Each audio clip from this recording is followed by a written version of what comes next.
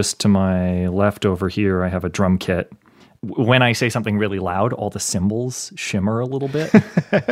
That's just cool. And so I'll sometimes catch myself like laughing or something like that. And it's like, oh yeah, it's ringing out over there for a lot longer than it should. So Yeah. yeah.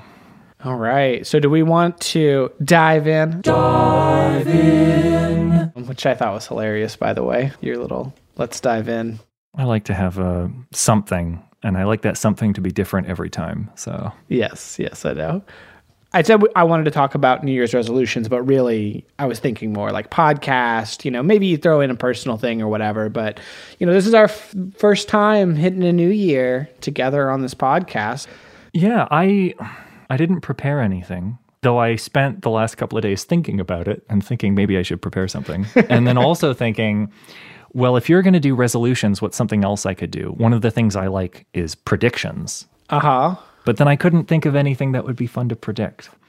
So Yeah, I did enjoy the Oxide and Friends podcast where they kind of do this like live podcast sort of thing. They did a prediction episode and they did 1, 5, and 10 year. Mm-hmm. And they actually like revisited predictions that they had done like 10 years before. Oh, wow. Which was kind of fun to look at. There was ones like right before the iPhone. And like at first it was like before it was announced and it sounded like Brian Cantrell had predicted exactly what Apple was going to do. But then the last sentence in his prediction, and it's going to be a big flop. Yeah. Yeah, I'm not sure I'm ready to make predictions. As much as you didn't prepare for, a New Year's resolution, I feel like making a prediction is even something more I would want to prepare for. But I do think that would be a fun thing to do. Future of coding related 1, 5, 10 predictions might be a fun little thing to do. Yeah. Well, give us your resolutions and then I might improvise based on that. Yeah, I mean, so I have some like personal things. Like I posted on a bird website that I know I'm not supposed to post on, or I don't know what I'm supposed to do. I don't know how I feel. I love like Mastodon's been cool. I don't know, whatever. Not even gonna get into that. But I did post some, and like the one that I think is the most fun for me, for a personal one, was just I want to be spending 10% of my time in an editor I built myself. This has really been something that's kind of been like on my mind a lot, of just like using my own tools. And what tool I use the most is definitely my editor, right? And I use VS Code mostly, with a smattering of Sublime Text and a smattering of Emacs, but I'm never happy with any of them. And so I really want to be able to spend the time, like dedicate the time in my own tool and customize it exactly the way I want. What kind of thing do you want this editor to help you do that your current tooling doesn't help you with? There's two things that I don't like about current editors that I want to address, and only if I got both of these would I feel good about it, right? So the first is just like code organization. Files are kind of like awkward, and like there's either really big files or really small files, and jumping between them is really like annoying. Almost always I'm like working on some small subset of code that I care about and I know what that is, but then sometimes I like venture off and go, read some other code and then come back to that small subset. And I'm one of those people who have like 100 tabs open at a time. Right. And I just I have files open everywhere. Like I think at the end of a work day, I'll often have like 3 VS Code instances and then like 14 Sublime Text instances that I opened up because they're like so much cheaper to open than a VS Code one. And like they're like scattered around, and I have like random temp files and copy and paste that I put somewhere and log file. Like it's a mess. Right. And like some of this is me, and I watch people who are, much more organized than myself, and they don't get into this mess. But I can't not do that. Like I need to have those like stacks of different thoughts going on and places to put them. So like that's criteria number 1 for me, is I want like something better for managing that will let me accrue all that mess and maybe sometimes keep it around, but also like tuck it away when I don't want it. Right. And then the other thing that I really want is like, I think I've mentioned this on the podcast. I can't visualize things in my head. I have aphantasia. But like when I'm doing work, I often need to visualize things, and I often have to build these like external tools to visualize stuff.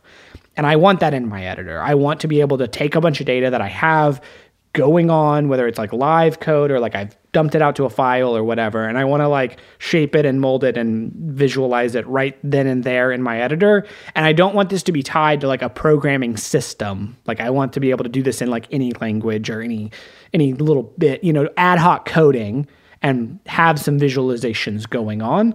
And so I want my editor to expose that sort of like visual layer.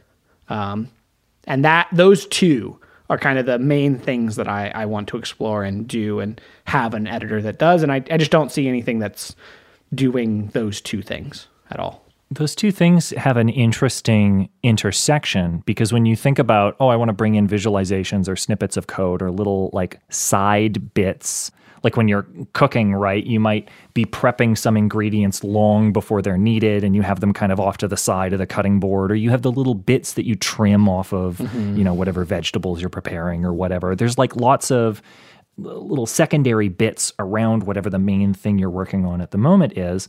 And in a spatial metaphor, you can just kind of put it over there, and there's a there you can put it over to.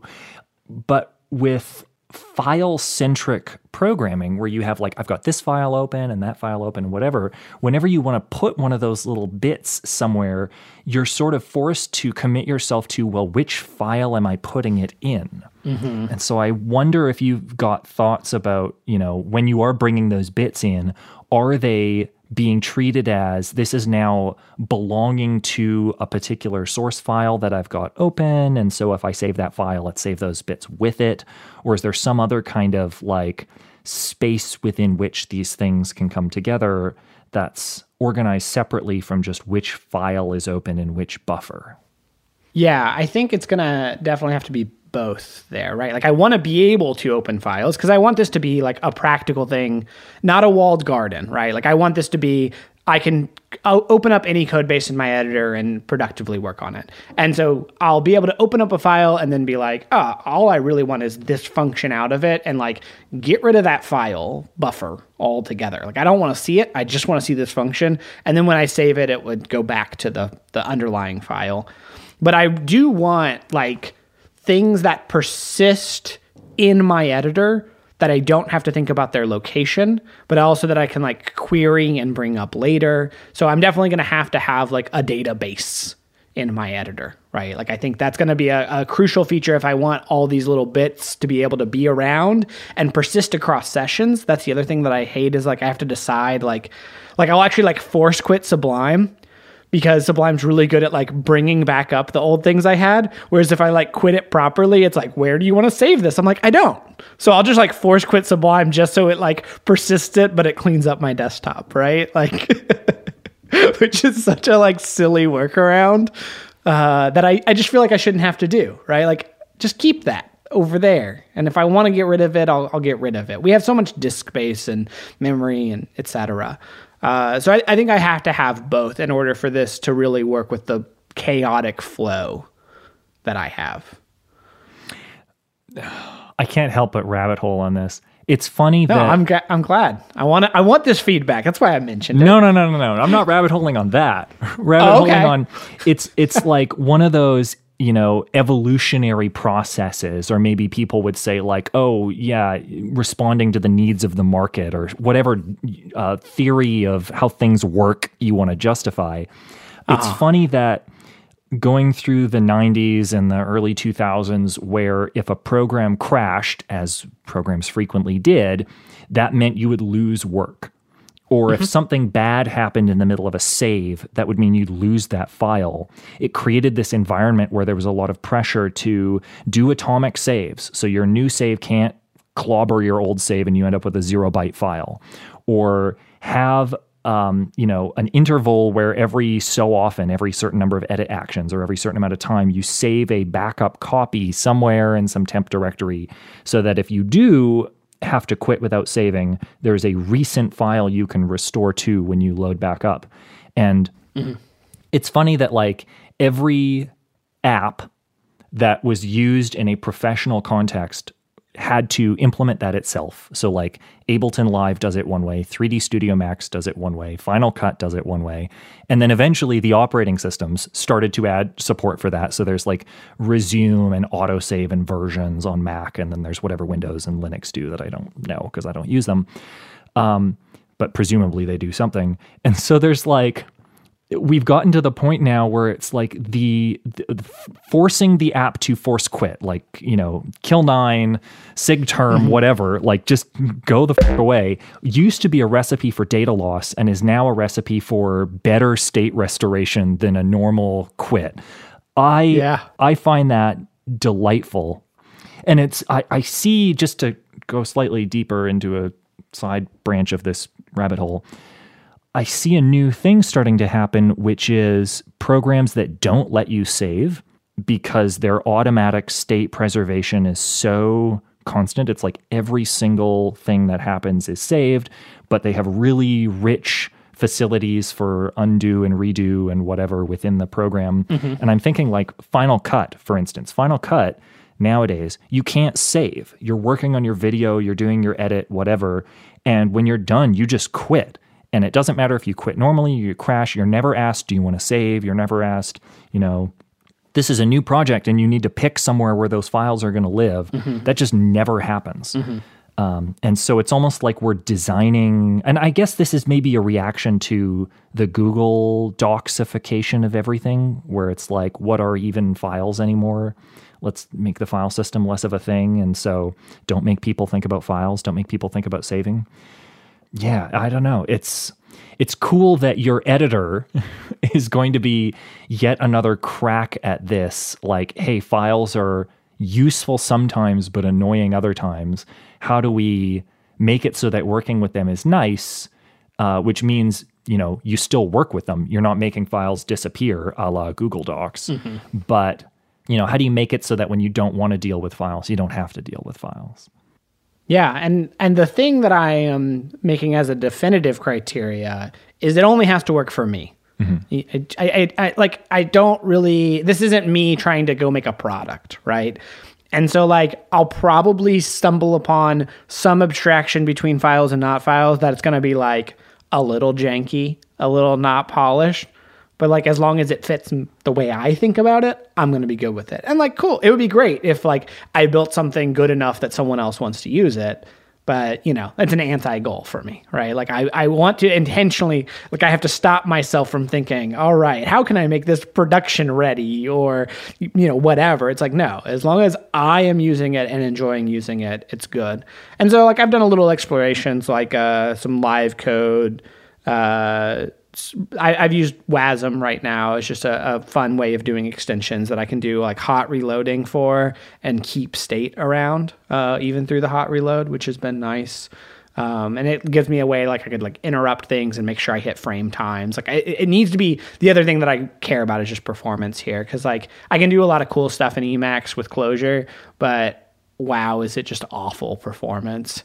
And it just feels so bad whenever I'm like trying to, if I look at like any more than like 3 megabytes of data, it's like just at a crawl, you know?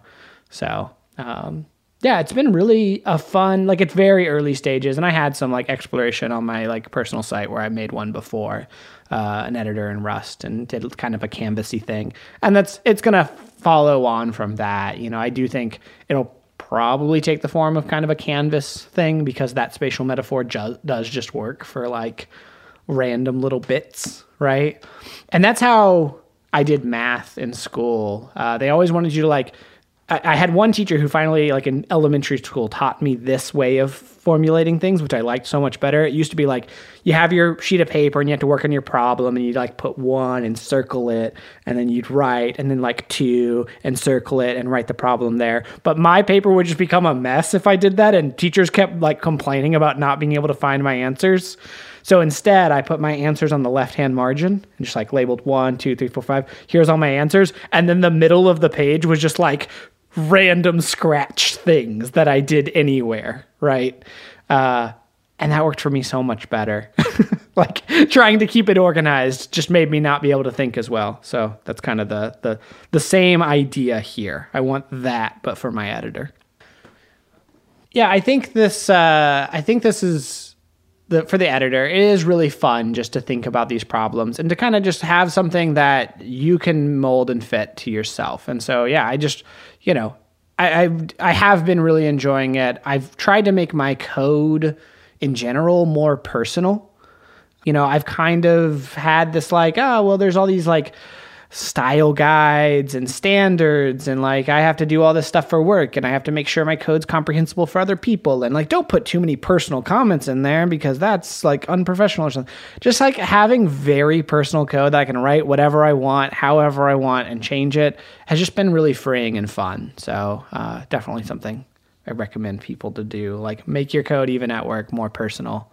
I have the luxury of working at a company for a very long time and having been one of a few or the only programmer for much of that time. And so I have this whole ecosystem of we have our own way of doing dependency management and code loading and modules, and we have our own house style, and we have our own way of using, all of the things where it's there's a standard way that everybody does it just because it's easy to learn and easy to bring new people into. It's no, we don't have to worry about that. If there's some pain about using, JavaScript modules or Require.js or whatever, don't use it. Write our own thing that scratches our own itches. And so we're a team of 1 or 2 or 3 full of our own back scratching machines that are very comfortable to sit in if you are shaped like we are.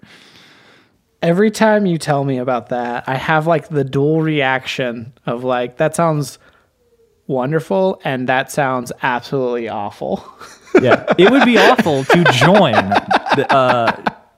And it is scary when a new person comes in and they say, "What the hell are you doing?" But people who get to be here for a while get to go, "Wait, I can make it whatever I want?" Okay. Yeah. That's actually very nice. Okay. Yeah. So we've talked about my personal things. Yeah. We got to talk about something for you and the podcast. And the podcast. The podcast gets to make resolutions. Okay. Yeah, cool. The podcast itself is going to make some resolutions. All right. That'll be... I expect now editor Ivan to put in a voice of a podcast. All right. Well, there goes 2 hours of my life. I'm going to increase compression, aka lose some weight. No, our episodes are actually pretty heavy. I don't know if any of the listeners care about this, but I ship them in stereo, which is rare. And I also do not a super high bit rate, but a higher bit rate than other people. So I'm always self-conscious when I go to do the compression. I'm like, wow, it's a 2-hour recording, 2.5-hour recording, but it is 300 megabytes. That is a lot for putting on somebody's phone. So it's fine. Yeah, I don't know. I don't know if it's fine.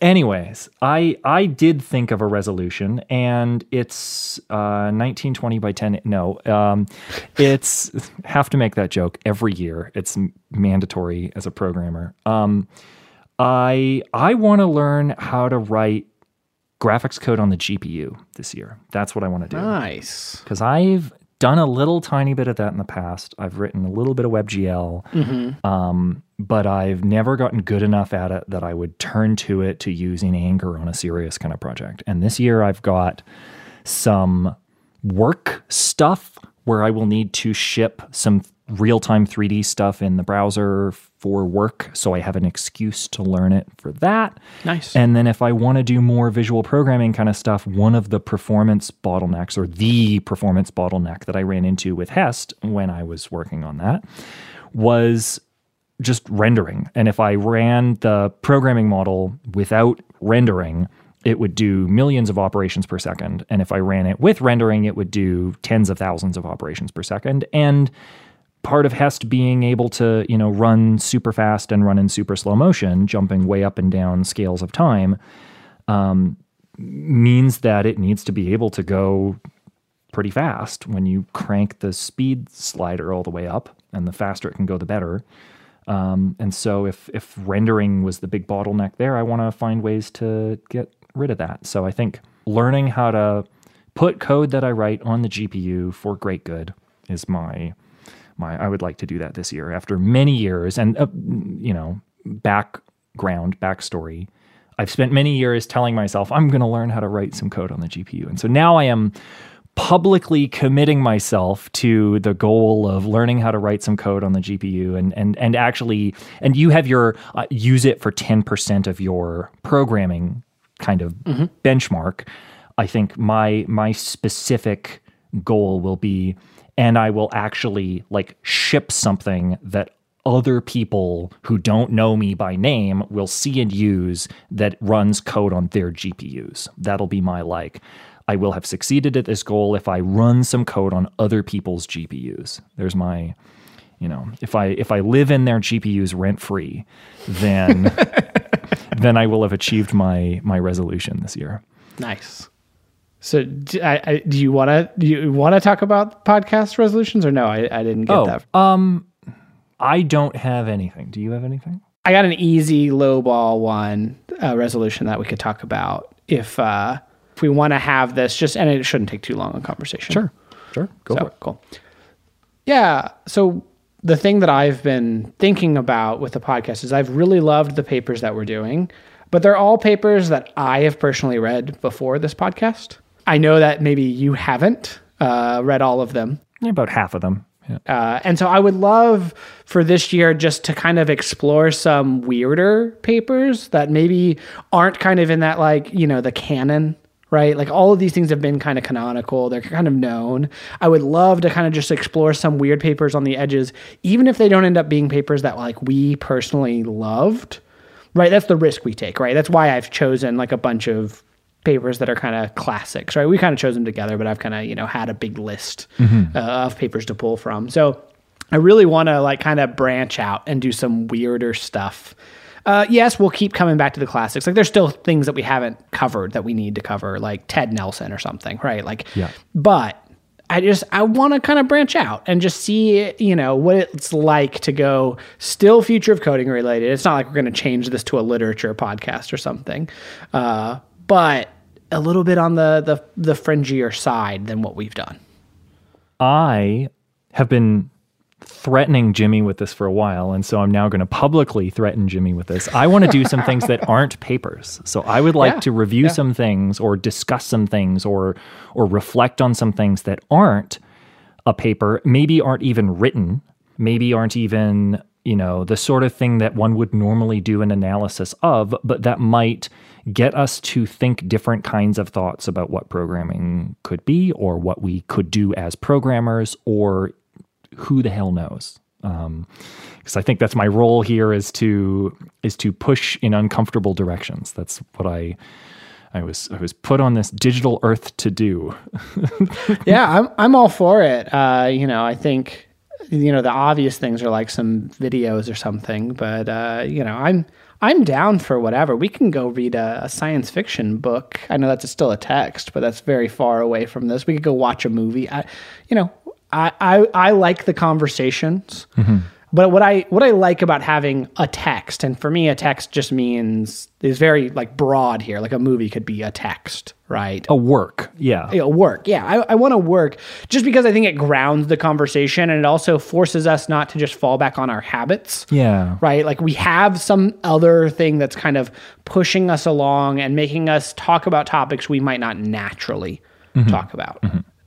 And that's what I really like about it. So as long as we have that element, and we don't always have to, we could do a topical show, but I like having that, the intrusion of the text that kind of forces us to wrestle with it rather than just kind of repeat the same things that we might generally talk about if it was just a chit chat show.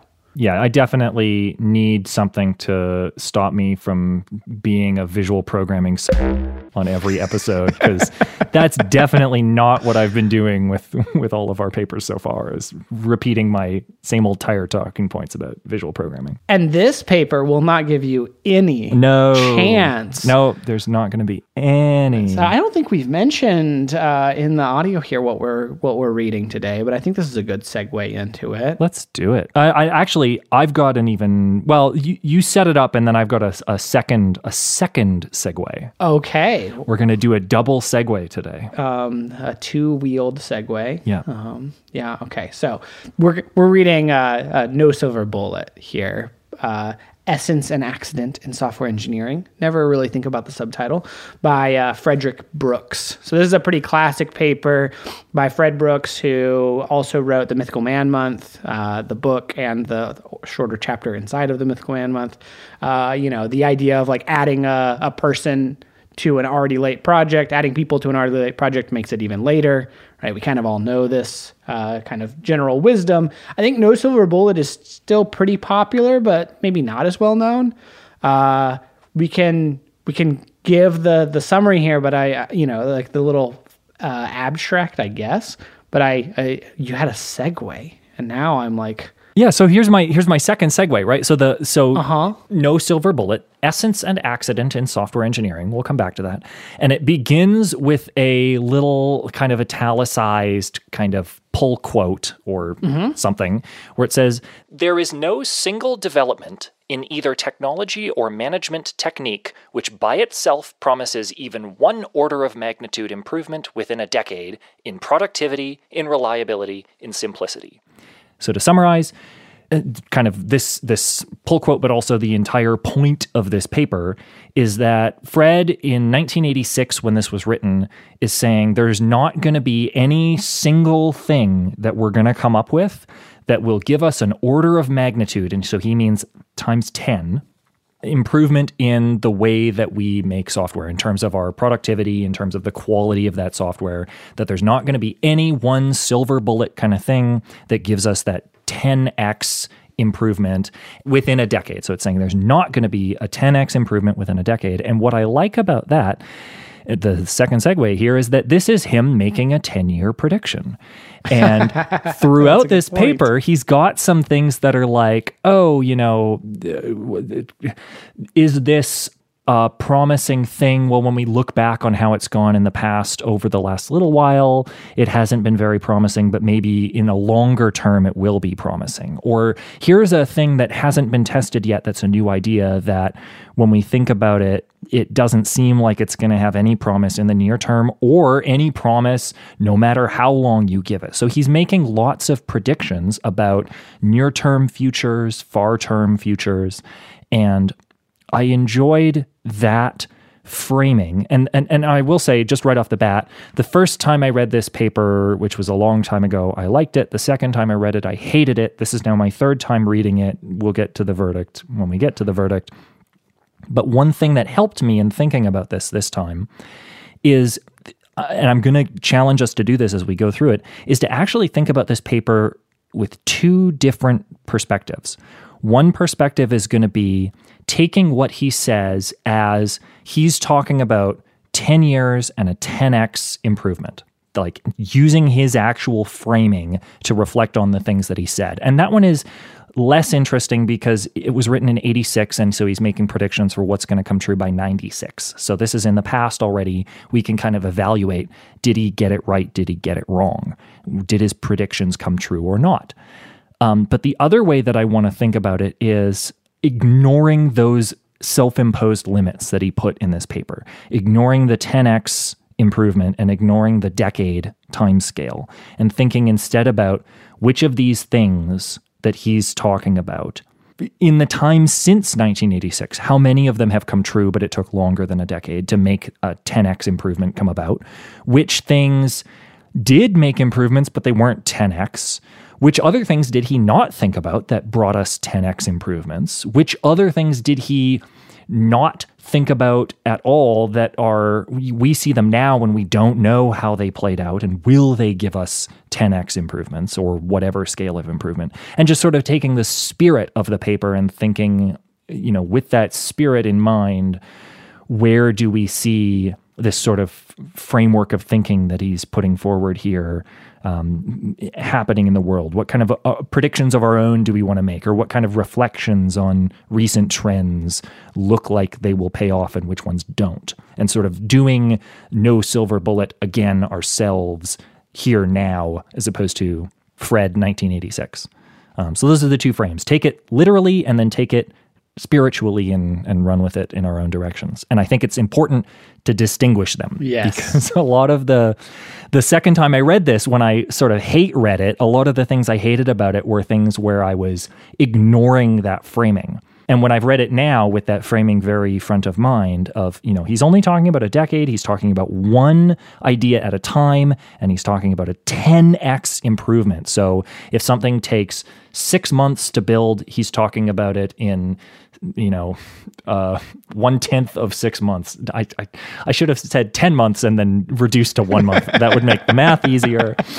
So if something would take 10 months to do, will a single advancement give us 1 month turnaround on that 10-month project? That's a 10x improvement of the sort he's talking about. I think the other thing that's never explicitly stated exactly in this paper, but that I always had a tension with, he almost seemed to kind of jump between them, is what's the scale of improvement we're talking about? Not in terms of the magnitude of the improvement, but at what scale is the improvement happening? So is it the industry as a whole?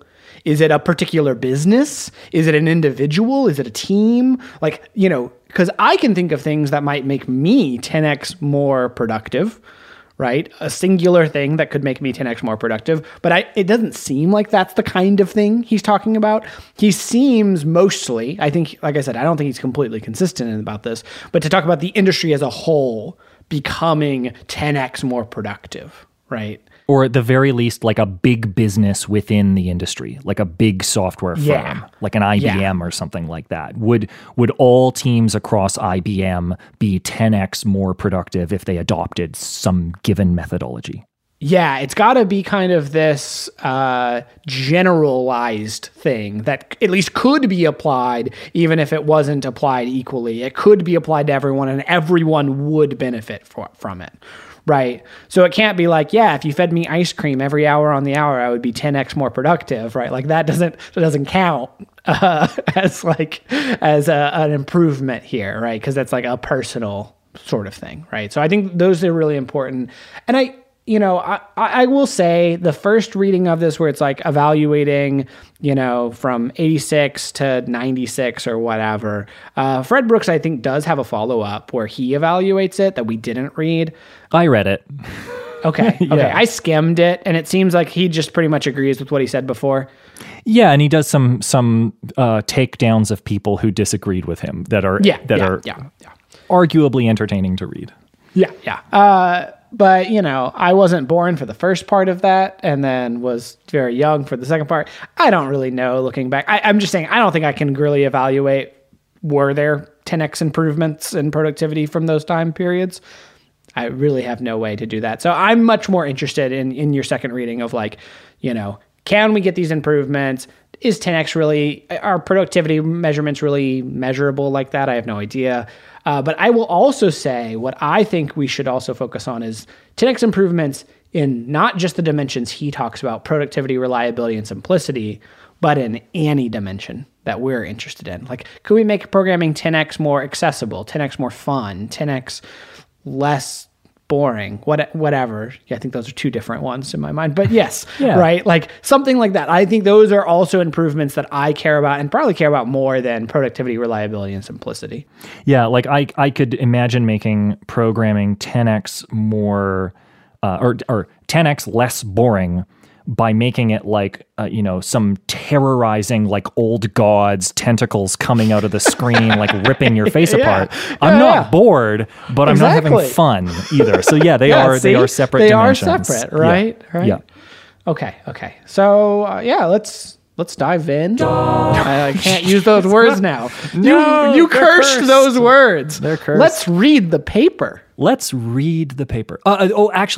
shoot. I have one more framing quibble, because he does so much framing, and when you read this paper without the framing, I think it's more enjoyable. So getting away from that framing is good. There's another frame that we have to break out of, and that is the first line of his pull quote: "There is no single development." What is a single development? So we'll get into his examples later on, but it's a really Weasley kind of framing device because it feels like what counts as a single development is, can you come up with a name for this thing? Does this thing have a name? So for instance, one that he doesn't talk about, but like waterfall, right? Waterfall as a software development methodology where it's like, you're going to do your big design up front, and then you're going to do, after you've got your specifications, you're going to do your implementation, and then you're going to do your testing, and then you're done, or whatever, the waterfall development process. Because that has a name, I think he would count that as a single development. I mean, he does talk about getting rid of waterfall. Yes, yeah. Okay, yeah. So, yes, I would agree. So the things that are considered to be a single development are very loosely treated. It's not like, this exact implementation of classes within this specific programming language with this specific compiler on this machine architecture when you use this methodology with it. Like, it's not very tightly scoped. But it is something that he uses as a way of kind of, and this comes up in the No Silver Bullet Refired follow-up essay, where in 95 he reflects back on the 9 years since this original paper came out and uses it as an opportunity to dunk on some people who took umbrage with this paper by saying, hey, you can't point to more than one thing and say that those things together led to a 10x improvement, because I said only one thing. And so some of the responses where they were taking a couple of things together and saying, look, we got 10x out of that, he says, no, I'm still right. So yeah, there's definitely the one thing I do agree. It kind of feels very artificial. Not just kind of. It feels very artificial. What we're interested in is there one thing? And I get it. It's no silver bullet, right? Yeah. And there is something good about that, because people do often point to one thing in some, defined way there, as if that's going to solve all of it. And I think it almost always is these combination of factors. But yeah, I agree. Let's take off, if we're thinking about improvements in the future, let's just take off the one thing criteria and say, it could be lots of things playing together over a longer time span, etc. Right? Yeah, because we're not looking for trying to, micro optimize programming. We're trying to radically reinvent programming wholesale. So we are trying to do that, right? That's the plan, right? We're going to tear it all down and rebuild. Welcome to the Radically Recreate Programming Wholesale podcast. We're the programming separatists. We're going to start our own faction of programming, and we'll sabotage GitHub. We're going to be Luddites, just destroy all the current programming, right? Yep. Okay, good. Okay. Yeah. So now I think we get to what might be my favorite part of the paper, and maybe the one, part that is most resounding to this day and that is most famous from this paper. And it's time, I think, for Jimmy's philosophy corner to cover this first part of the paper, which is the essence and accident. Yes, that is where I was going. Thank you, Jimmy. All right. So yes, this is one of those things that people get, confused about with this. There's these two words, essence and accident. And accident in our modern parlance means like a mistake, right? But this actually is like an Aristotelian term. And the best way I can try to give here is we think about like what makes something a cat. Okay, so you have catness, right? The thing that unites all cats is the essence of the cat. And then you have the facts about any particular cat, like this cat has orange fur. This cat is mean. This cat is nice. This cat hunts mice, right? Whatever it is that is not part of being a cat itself, those are the accidents. So these are the properties that an object has that it didn't have to have. It could have lacked those properties and still have been the kind of thing it is. It still could have been a cat. So you can have a cat with orange fur, and that's a specific cat, and the specific cat happens to have orange fur. But if that specific cat, or even cats in general, when you think about them, if they didn't have orange fur, they would still be cats. Yep. If this cat didn't have orange fur, it would still be a cat. So you can take orange furness away, and it is still, we will still treat it as being a cat. But if you took, for example, life, like one of the things, a dead cat is not a cat. A robot cat is not a cat. Right? It might look like a cat, but if you opened it up and you discovered, oh no, this thing is made out of, metal and silicon, and it's, we would find out it's not really a cat, right? And so there's these things that make something a cat. And it's, in Aristotle's time, it was kind of admitted that, like, of course, we don't know all of the exact criteria. You couldn't like list all of these criteria, but there's something right about that. There is something that takes something from being the kind of thing it is to not being that kind of thing. And these are actually like still really important today. Like if you think about the essence of something, one way you can think about it is its persistent properties. What sorts of changes can it undergo and still continue to exist? So a piece of paper, right? If I write on the piece of paper, it's still a piece of paper. If I burn the piece of paper, there's no longer a paper there, right? And so these are the kinds of things that we can think about, the undergoing of transformations. And just because I have to be nerdy, I'll mention a fun example that's often used in philosophy, which is a lump of clay. Okay, so you can take a lump of clay and I can mold it and shape it into a statue. Do I have one object or two objects? I have the statue and the lump of clay, right? But those are one and the same, except they have different properties. The lump of clay can survive me smashing it. The statue does not survive me smashing it. So we have two objects that have the exact same material, but yet they have different properties, so they can't be the same object. This is I think it's Calvin and Hobbes, the one where they put the bread into the toaster and they take the toast out, but where does the bread go? That's good. I like it. Yes, that is that. So yeah. So this is what these distinctions are used for, right? Mm-hmm. The statue has an essence of being in this certain form. The lump of clay does not, right?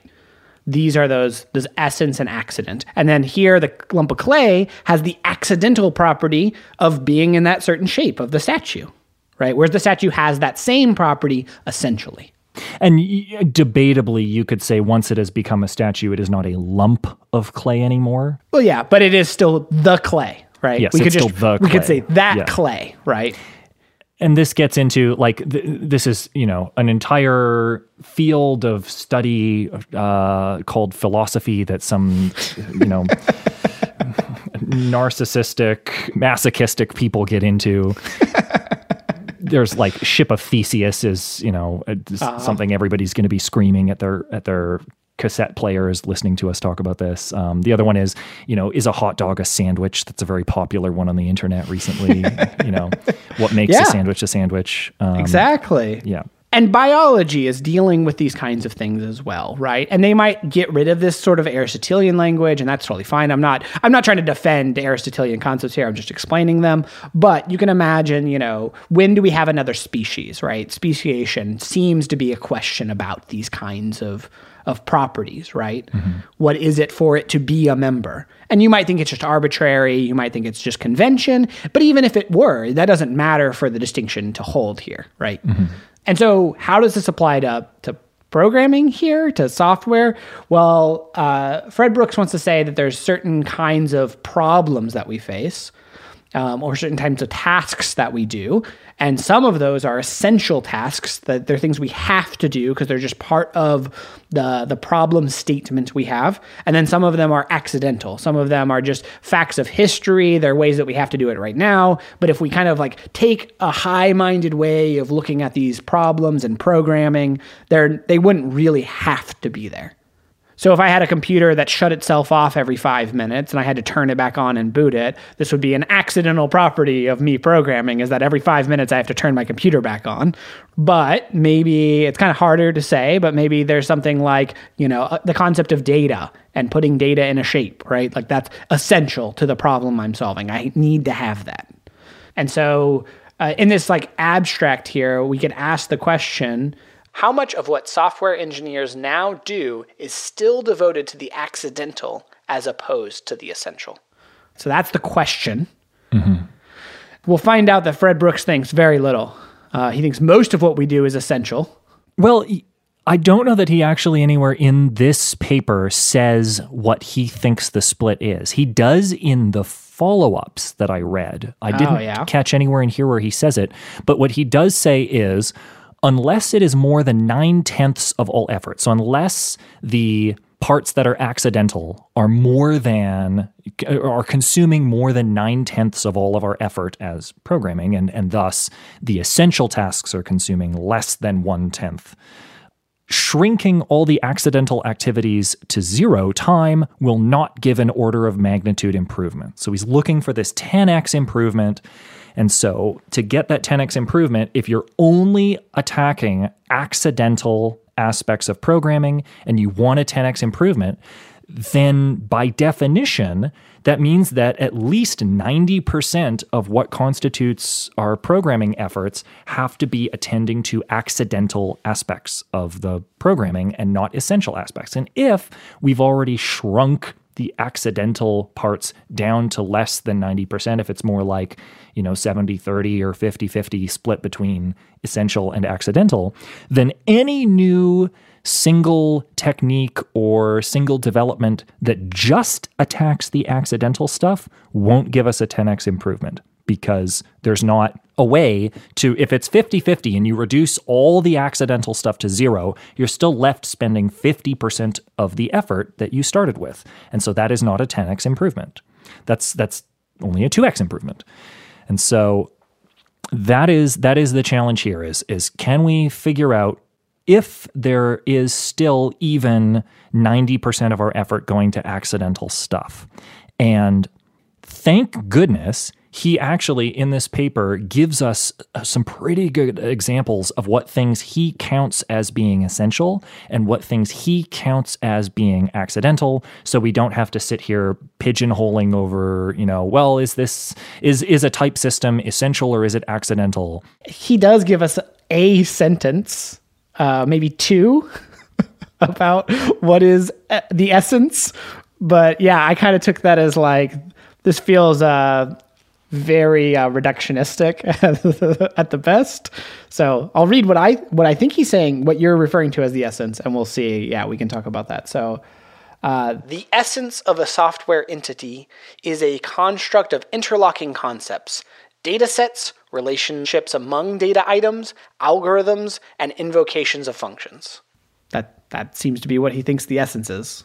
Yeah, and then I had that highlighted as my definition for essence, but I also had the second sentence. This essence is abstract in that the conceptual construct is the same under many different representations. And I think that's important, and I'll say why in a second. But just to elaborate on that, I believe the hard part of building software to be the specification, design, and testing of this conceptual construct, not the labor of representing it and testing the fidelity of the representation. And this right here, what he's describing, is very well aligned with the theory building view. I think that what he's saying is that the thing that he's calling a conceptual construct is what we, given Nauer's theory building view, would call the theory.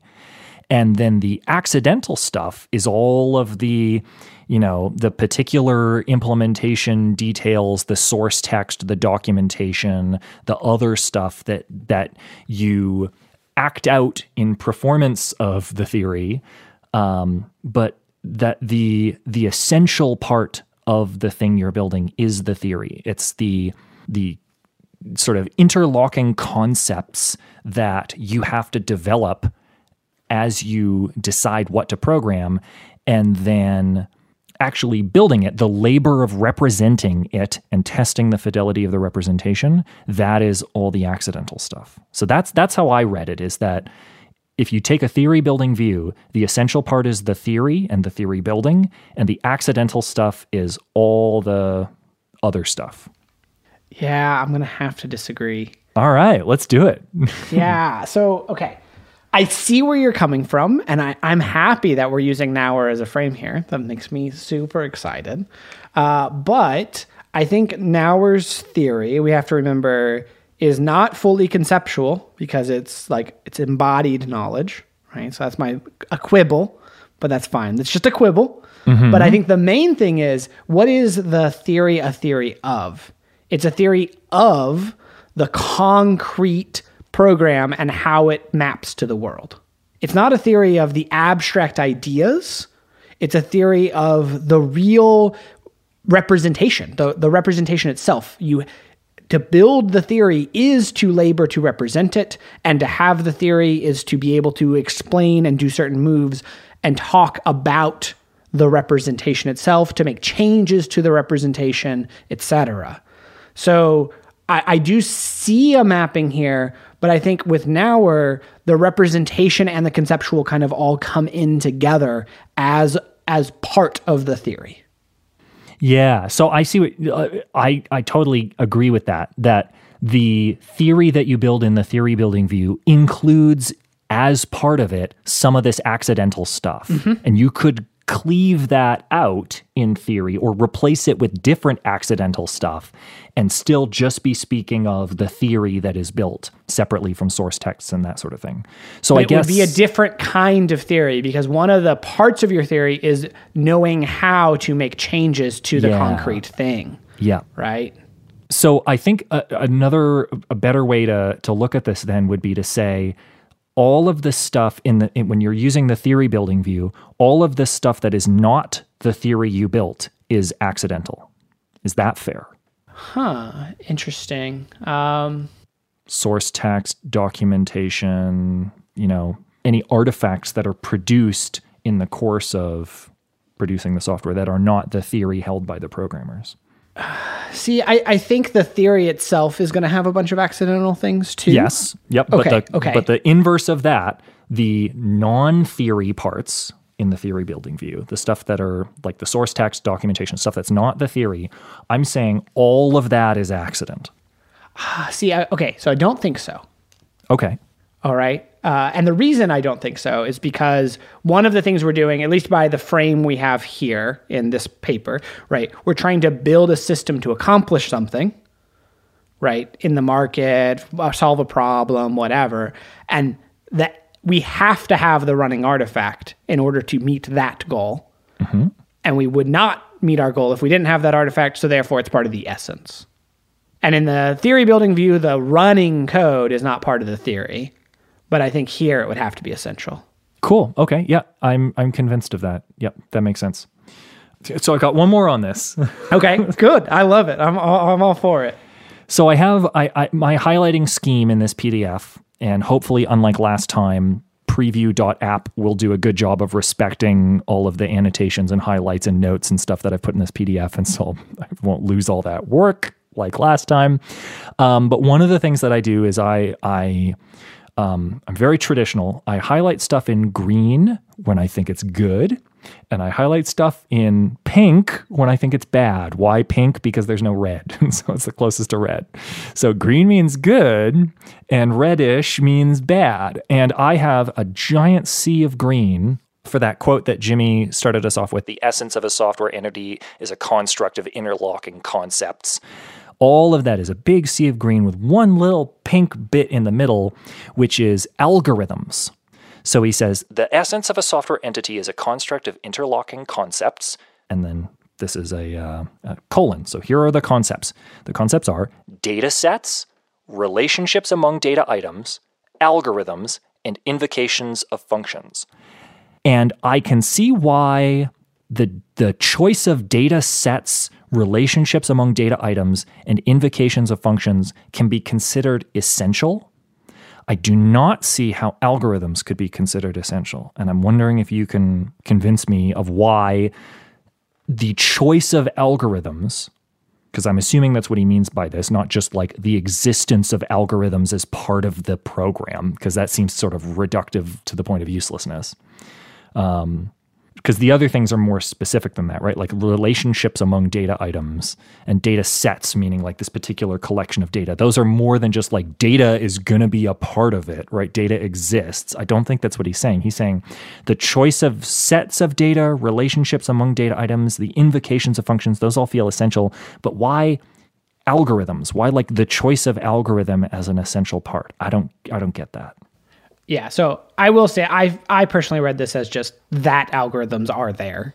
But I can defend the other reading. Do you want to defend the other reading? Yeah, I'll defend the other reading. All right. If we take algorithms to not be so narrow as I think you're thinking of them, and instead be a series of steps that need to be performed, I think the series of steps could be essential. Maybe there's multiple of them that could be essential, but some set of them have to be for business processes, right? I need a series of steps that the user is going to go through to buy an item, right? And if we're talking about at that sort of level of abstraction, like we need to have certain things have to happen after another. We need to have these things follow. Like you can't buy the item and then check it out and, like you check it out and then you buy the item. You can't pay you can't pay after the item shipped, whatever, right? Like these sorts of like constraints that we have, I think algorithms here is cast more broadly than just like which version of pathfinding that I use, right? But I think he just means that there has to be some set of algorithms that we chose. I don't think he means that there has to be a unique set of algorithms if we do it more narrowly. So that's like saying the essence of a software entity is that it is runnable as software. I mean, invocations of functions also says that. Yes, but that's why I think it says invocations of functions. I feel like algorithms is saying something different. I think it's saying that there's going to be this that you are going to arrange a sequence of actions, and invocations of functions is saying there will be actions. Okay, I'll try one more time to defend it.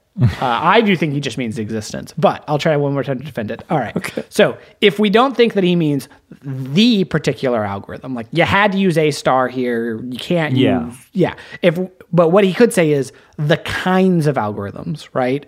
The class of algorithms that we have to use. So for example, if I need to sort something, that is not required. I can't just use data sets, relationships among data items. Well, relationships among data items covers sort. No, because there's multiple relationships that I could have.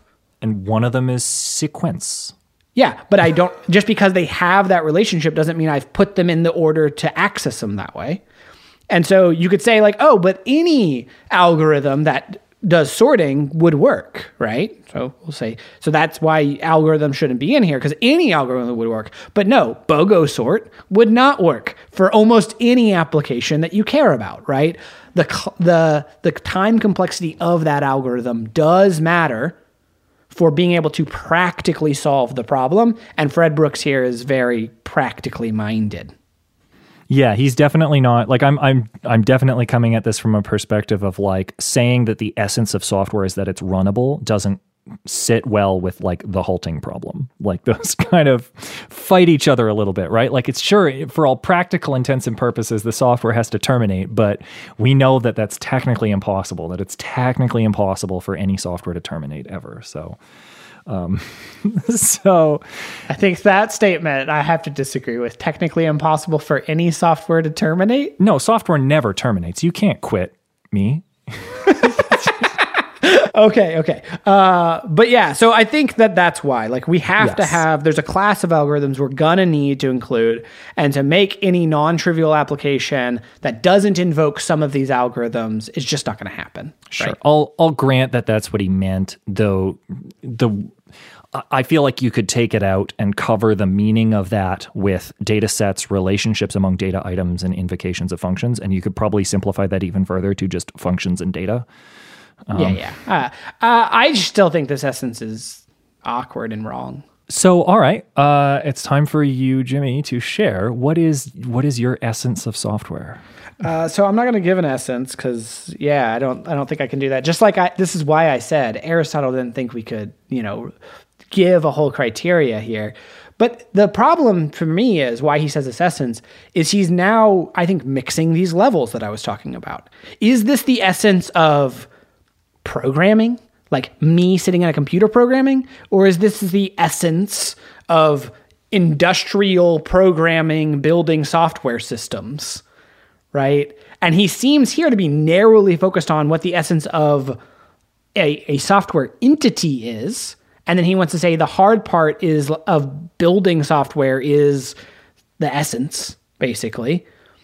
But like, he's talking about productivity, reliability, simplicity. He's talking about like industrial strength things and the amount of time it takes and cost and all of these things that just don't seem to play into, like, I feel like even if this was a good definition of essence in abstract, it's a very bad definition for the rest of the paper we're going to talk about, where he keeps coming back and saying, but that doesn't tackle the essence. As if like this is the essence of the whole problem of software engineering at an industrial scale. Yeah. And that seems very weird to me. Yeah, totally agree. Yeah, that makes sense. Yeah. So like it could be a maybe a definition for programming in the small. But once we're like past that, it feels like a very weird definition. And I would love to get down to like where this really is what I spend all my time with. But spoiler, it's not. And like most of what I spend my time with is not this hard stuff. And even if it's hard, it's not hard because it's the most timely part. Like, you know, I just, the whole thing feels a little confused for that, even though I agree with, I think, the general thrust of the paper. I feel like some of these details, he kind of like confuses some levels. Yeah. And he does, like, we're not just trying to project this sort of, you know, lack of clarity around what level he's talking about onto this paper. Like, he invites that. He says that there is no single development in either technology or management technique. Like, the choice of management technique as the thing to be thinking about means he does want us to read all of these things as ideas that are applying at that industrial scale, you know, across the whole industry, large companies, big teams, huge projects, huge budgets. Like, he is thinking about this as a suit and tie, you know, working industrial programmer in the 1980s. So yeah, I think it is fair to kind of say this reduction of the notion of essence to be something that's just about like these particular technical aspects of a particular running program is a bit of a weird reduction given that scope that he's holding. And even if we back up, right, he's like justification for why we're talking about a silver bullet, right, is because we see these missed schedules, blown budgets, and flawed products. So we hear desperate cries for a silver bullet, something to make software costs drop as rapidly as computer hardware costs do. So, like, to him, how have we gotten the silver bullet? If software costs drop 10x, would be another way of phrasing it, right? Which feels like... That's easy. Yeah, that's unfair. Open source, right? You don't have to pay anybody anything. Well, yeah, we'll get there, right? We'll get there. But, like, that... which I do think is probably one of the answers for, you know, a single thing, if this is the criteria. But like now we're talking about costs, and before we were talking about like the essence of like data sets, but data sets don't cost anything in of themselves. So like if you tackled the essence of the problem, you wouldn't at all get to the cost part because all that's free. Yeah. Right? Or like just pay engineers way less and then you drop the cost even though you didn't fix the time. Like none of this, like, it just feels very confused in the different levels that we're at. And like I said, I don't want this to be a criticism of the paper. I just want to be like, you've tried to get rid of some of the framing. I think this is also stuff that we have to just like, let's think at these different levels and talk about them there. And to give him credit, the no silver bullet refired follow-up, like, yes, it is him responding to a bunch of criticisms that raised many of these points that we're raising and saying, well, here's why that criticism doesn't count, why, you know, no, you took away the wrong thing. But at least he is giving a platform to those criticisms that I otherwise, like, if he hadn't published all those things and responded to them, I wouldn't have seen those responses. And some of them do, and he agrees, much to his credit, some of them do point out flaws in the framing of this particular, you know, set of arguments. And he, in responding to them, he does say, yes, you're right. If that was the framing, this would be a silver bullet, but that wasn't the framing I meant. So it's not a silver bullet in that definition, but it is giving us an order of magnitude improvement to have open source or whatever it is. You know, that does improve things. It's just not the kind of improvement I was looking for or concerned about. And I think it's also worth saying once again that he is subtweeting somebody with this paper he's specifically subtweeting like that there are a lot of people coming forward and saying, adopt my methodology that has never been tested. And, we've done a toy project with it, but we didn't have to ship anything to any customers. And we saw, a 10x or 20x or 50x improvement in this metric. There's a lot of what he thinks of as like charlatanism in methodology and in technology at the time. And this is meant to be a sort of a countering force to that. It's meant to equip people who are being subject to the pressures to adopt these new things coming out with some counter arguments to say, hey, don't just go adopt the new process du jour and think that you're going to get a 10x improvement, because if it's not addressing essential complexity, there's no way it can give you a 10x improvement just definitionally. So that is the framing that I think we should keep that in mind, because it is fun to strip away his framings and play in the space. It's worth honoring the fact that like he has a certain goal in mind for this, and it's not just to write a really kickin' paper that everybody thumbs up to, but it's to stop people from being swindled a little bit. Yeah, and I think with his framing, my assessment is I think he's right, not just for his time, but kind of now too. Like I do think, and maybe it doesn't make the point that some people think it makes. Yeah. Like they think, oh, well, therefore we can't have a 10x improvement, right? Like that's not the point, but like that there isn't going to be this one thing that gives us the 10x improvement, I actually think is a really good insight and important to consider. And I think that's why he, like you said, he's focusing on people claiming their one thing will do it. And I think, we have to have a holistic view of this. But let's continue on. Oh my gosh, I can't say let's dive in anymore. Next episode, I'm just going to say and it's going to be repeated a million times. Yeah. Or right, which I know I say all the time. The next section here, we kind of get into some of these inherent properties of essence. He has a list of these, and they're complexity, conformity, changeability, and invisibility. So I figure we want to, dive into what he means here. I don't have a whole lot of highlights. I do, yeah. I got tons of stuff I can get into about this. I found this interesting. I will just give you my system for highlights since you gave yours. I have Cool. 3 colors. I have blue, green, and yellow. And I change between them randomly when I feel like. Nice. Yeah. But if something's really important, I'll use 2 colors. Whoa. At the same time? It's just like overlay them. Whoa. I don't know. You must be using a different app than me, because I don't think I can do that. Yeah, I'm using Muse for. Oh, okay. Yeah, right. So I just got like a pen highlighter, and yeah. And I usually only had 1 color, but then I decided I was gonna do like a color scheme for like good or bad, and Ivan. Those are gonna be my 3. Good, bad, and Ivan, the 3 genders. But I realized like halfway through that I had not done that at all. And I had just used 1 color the whole time. And so then I just decided to keep randomly changing colors. This was a few readings back. But, Okay. Yep. Cool. So I'll tour us through this part. And if we hit something that you have stuff to say about, go for it. So the first one of these, so there's 4 inherent properties of this irreducible essence of modern software: complexity, conformity, changeability, and invisibility. First up, complexity.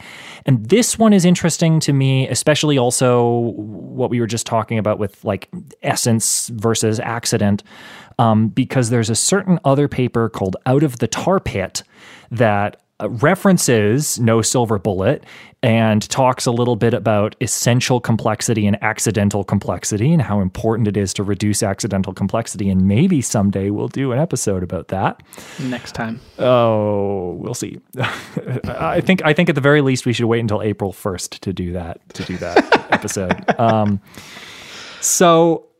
But the definition of complexity in this paper is kind of interesting because sort of like essence versus accident in software, it's not quite clear to me exactly what he means, but the definition that he gives is that, and I'll read a quote here, software entities are more complex for their size than perhaps any other human construct because no two parts are alike, at least above the statement level.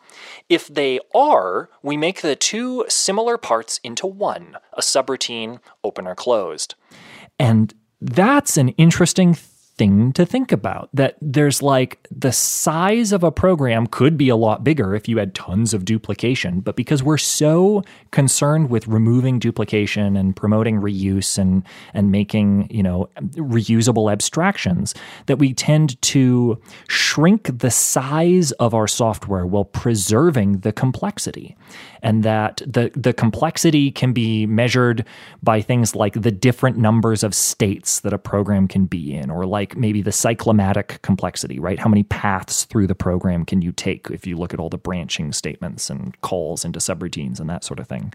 So there's this interesting idea that I kind of enjoyed here, that software is large, but it's this large condensate of complexity, that we've shrunk software down in size while preserving some absolute amount of complexity. And that to me is just something interesting to mentally picture. I don't know how useful it is in thinking about, hey, will this technique allow us to attack complexity? Because that's what he's saying here, right? We've been poisoned by the out of the tar pit paper. Oh, shit, I'm getting into it now. We've been poisoned by the out of the tar pit paper into thinking that essential complexity is unavoidable and irreducible. But the essential stuff that Brooks is talking about is reducible and is avoidable. And he's saying the silver bullet isn't one that attacks just the accidental aspects, but it has to attack both the essential and the accidental if it's to give us a 10x improvement, if the split is anything less than 90-10. So he is saying it is possible to reduce essential complexity here. Or he's not stating that directly, but that's the implication. And so some of these ways of thinking about complexity as being things that could be reduced, as we're talking about complexity and as we're talking about these other things that are essential, don't think that essential means unavoidable. Don't think that essential means irreducible. That's tar pit poisoning. That's not what Brooks is presenting here. So that's the start of the section about complexity. I have a couple of other things, but I wanted to give you a chance to jump in, Jimmy, if you've got anything. Yeah, it is kind of hard to make sense of what he means by a complexity here being essential, because it's just like the algorithm question, right? Does he mean this exact amount? And I think no, he doesn't mean this exact amount of complexity is essential. I think he just means software will always be complex, right? And he even says here, hence, descriptions of a software entity that abstract away its complexity often abstract away its essence. And I think that's right. I think that there's no getting around the fact that software has many states, which is what he kind of equates with complexity, that there's lots of different ways for things to combine together, etc.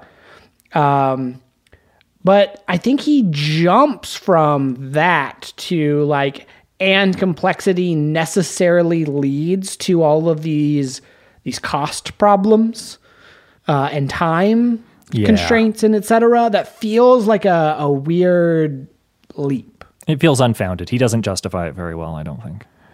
Yeah, I'll read here what he says. He says, many of the classical problems of developing software products derive from this essential complexity and its nonlinear increased with size. Oh, you've also got the paper that's full of OCR issues that I was reading. It's nonlinear, increased with size. I think it's supposed to be increase with size. That's how I read it, at least. Yeah. It was. I was like, what? This doesn't make. Yeah, there are a bunch of typos here. I highlighted them. I highlighted them in blue. And so as we read, I have decided we're going to include the OCR errors, maybe call them out, maybe not. But if you hear us read something and it sounds like that was bad grammar, blame the OCR that produced this password protected PDF that wound up on Brett Victor's website that I cracked the password for so that I could add my notes to it without having to know what the password was. Blame the complexity of software. From the complexity comes the difficulty of communications among team members, which leads to product flaws, cost overruns, schedule delays. And that feels like a big leap. Yes, it does. Yep. I mean, let's just like, if we're trying to be like essence here, like, why are there even schedules, right? There's nothing like schedule delays that assumes there's a schedule. Like, it's just very confusing to me, this kind of, why is there a team, right? Like, communication among team members, why isn't it one person doing it, right? And it's because he wants to operate at this big scale. And I just think that that's really important to have in mind. And so what he's really asking here about the complexity is not like, is complexity essential in the little artifact? But given the amount of complexity we know software has to have, roughly, can we have a human organization that can deal with it effectively, right? And so it is kind of this, like, when he talks about problems that will solve the complexity issue, he doesn't mean, can you reduce complexity? He means, can you reduce complexity enough that it solves these human level factors as well? And that, for me, that just seems obviously no, but also I realize so many people pretend that they can do that, right?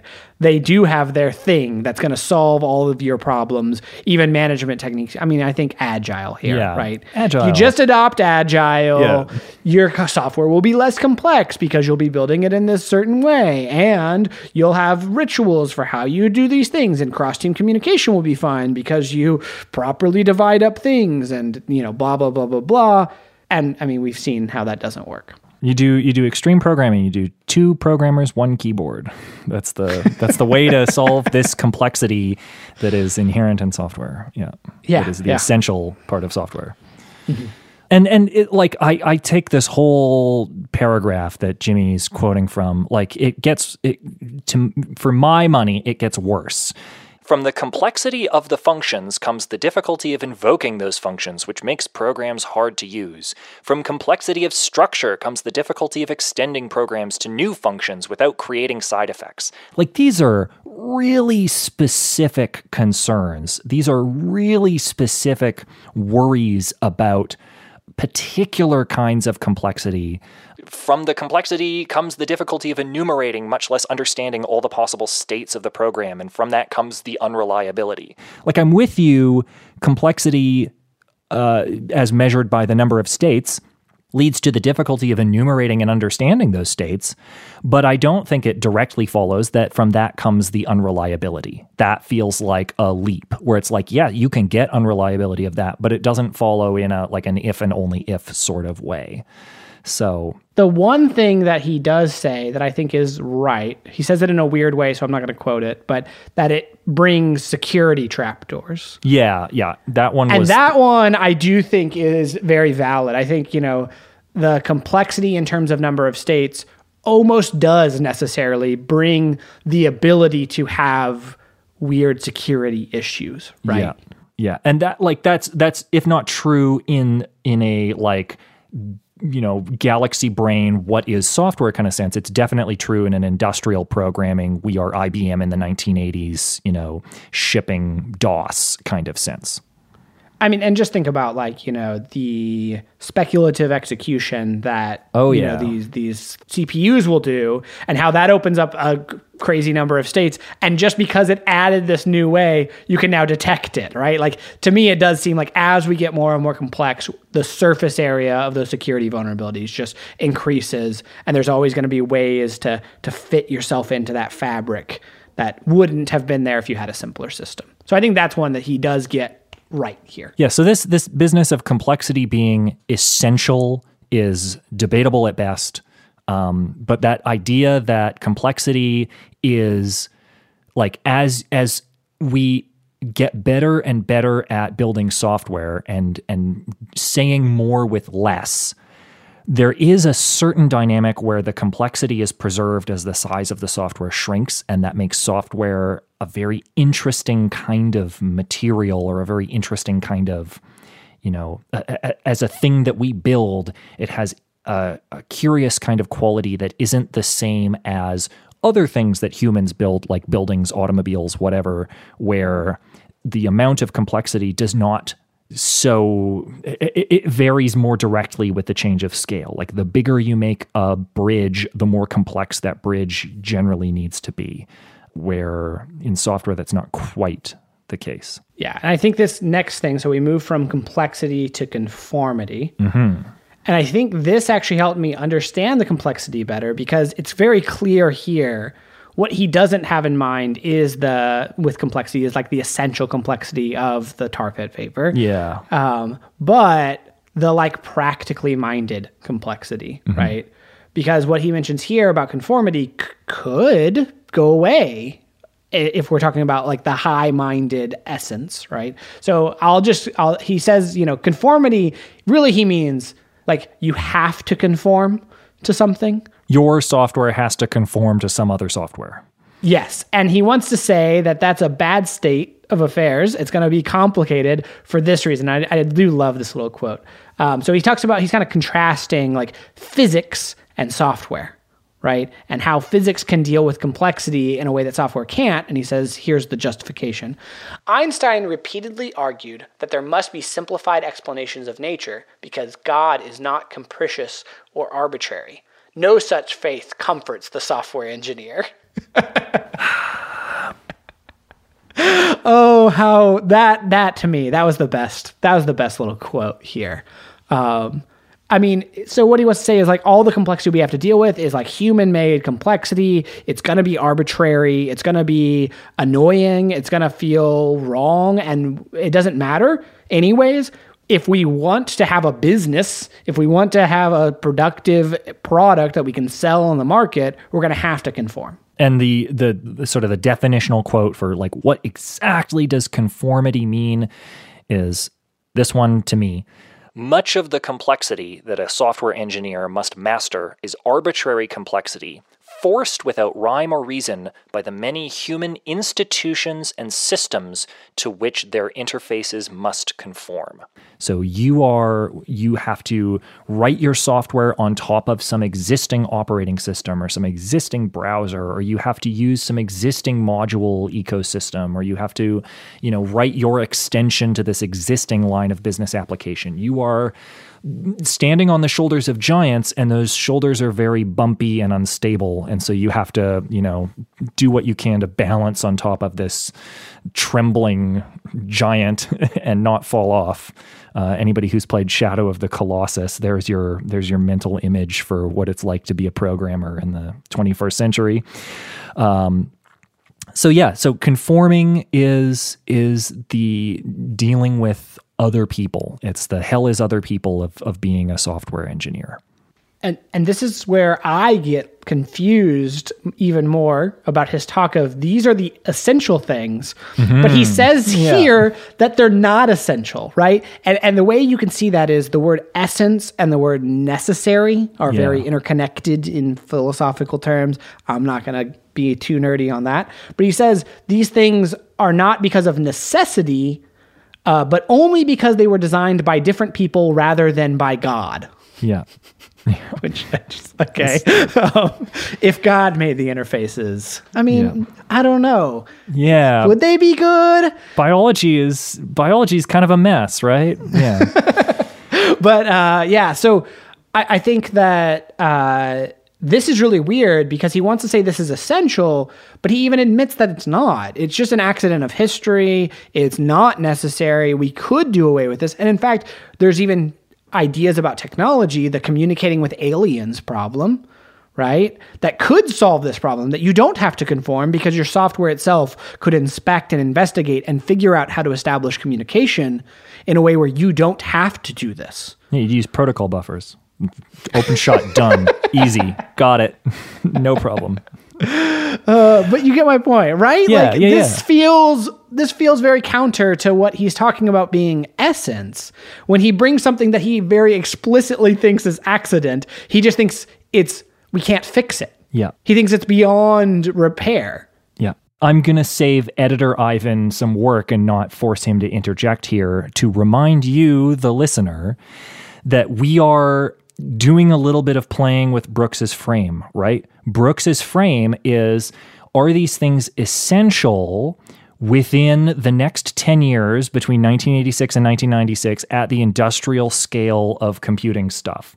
Between 1986 and 1996 at industrial scale computing, yes, there is no avoiding the technical debt that working software engineers are going to have to stand on top of. It is an essential quality of what makes software at that scale at that time.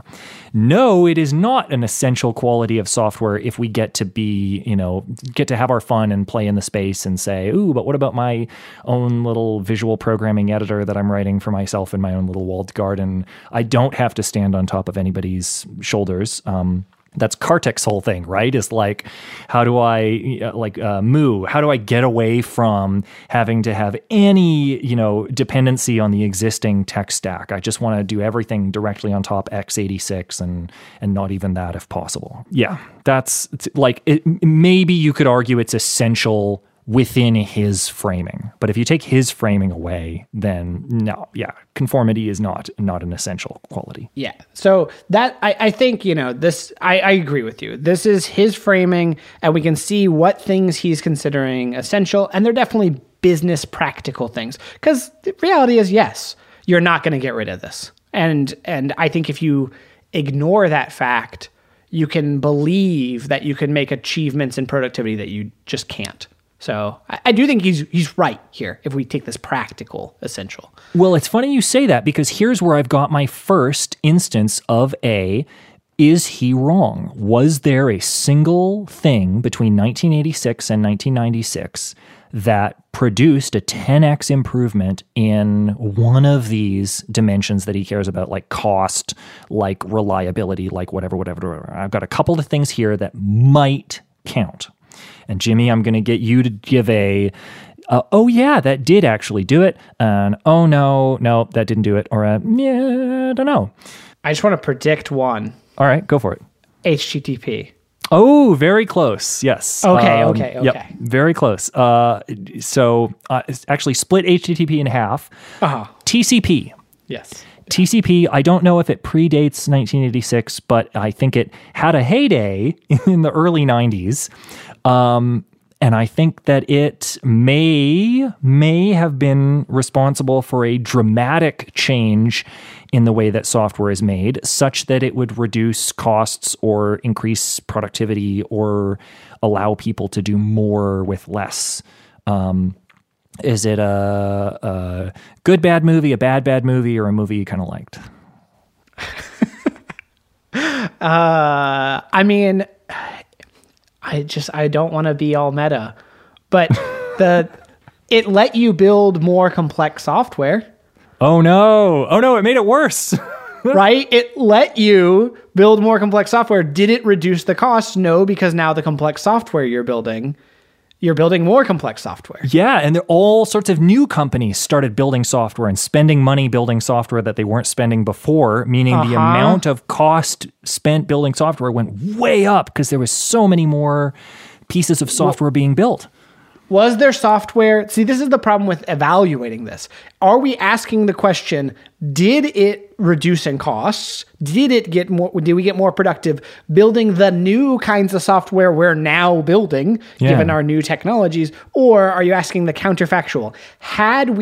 If we had TCP back in this day, could we have built this software project in a 10x faster way? And I think the answer to that one is definitely yes. Like, there were projects that had to recreate their own network protocols that couldn't rely on blah, blah, blah, blah, blah, that could have been made in a 10x faster way had they just had TCP already implemented and done for them, etc. But it's which question we're asking. Yeah. I think Brooks really wants to ask not the counterfactual one of what could have happened, but are we actually now at a point where we build software that's 10x cheaper? Because this is a practical question based on people being frustrated from budget overruns, etc. Yeah. like he's trying to equip middle managers at software companies around the world with some arguments for when somebody comes to their business saying, hey, use TCP instead of building your own retry logic on top of UDP or whatever it was at the time. I was like 1 year old, so I don't know. I wasn't programming much at that age. InfiniBand. Yeah. I think that's one of the like competitors. I think that was a protocol. I have no idea. I was not born. V92, KFlex, DBase. If I start naming something, maybe a stopped clock comes up with the right networking protocol twice a year. So like, if somebody had come to one of these companies and said, hey, use TCP instead of whatever you're doing instead, would that have led them to a 10x improvement? Well, maybe not. Would it have led to a 2x improvement? Probably. So that one jumped out at me here as like conformity. TCP solved some of the conformity difficulty, I think, because at the very least it was standard and it took care of headaches that people would have had. HTTP is another great one, but I think it by 96 it might have been a bit too early for HTTP to really have had its heyday. Other ones that I had in this to consider are REST, but then that didn't start until the year 2000, so framing is wrong. And then SQL, which I think came from the 70s and gradually was SQL from the 70s? SQL was from the 70s, right? I don't know when SQL itself started. Relational databases are, I think, COD and 70s. Yeah. So that was the other thought that I had, that like SQL in particular, but I guess the relational model. Yeah, it was 70s, 74. Okay. Cool. Nice. Good. That may have been if you can count that as a single thing, in Brooks's definition of a single, innovation or a single development, that may have helped certain software teams achieve a 10x improvement on the development of things that have to do like CRUD style stuff. Mm-hmm. So, and then we'll have more of these later when we get to other aspects. I've got other like, hey, what about this? What about this? But the next one, are you ready to go to the next one? Yeah. I was gonna say, I think this one's the best. The best in what sense? I think he's right. Changeability. So this is changeability. Okay. So the next one's the best. Yeah. Okay. Yeah. I mean, I think if we're keeping this practical frame, right, like it is, changeability is the essence of software. That's the whole point of why people want to codify something in software, is it's much easier to change, relatively speaking, than a physical process or whatever, right? You can reshape it, recast it, keep up with the market, etc. That's why we're doing this. And it's just really hard. And it really does contribute to so much of our time, right? Is keeping software changeable, making changes to it. I really think he gets this one right. Even if the words and exact ways he says it aren't the way I would say it, I think he's right about this property. And it's so much so that I have nothing highlighted from this section, because reading through it, I was just like, yeah, checks out. Yep. I just have the first sentence. That's it. Yeah, it's just like, yep, we think it's more easily changed than it really is, but also it is easier to change than almost everything, right? There's no waste that you get from it that you have to like now dispose of or whatever. Like that's why I'm fine with like fixing physical objects as long as I don't have to put a hole in something or like, cut something. Cause like trying to repair that is such a chore. With software, I just undo. It's fine. Yeah. And then here is where Ivan will go on a 30-minute rant. So if this episode feels 30 minutes longer than normal, which will be longer than it should be, 30 minutes longer than it ought to be. Here is why. Yeah.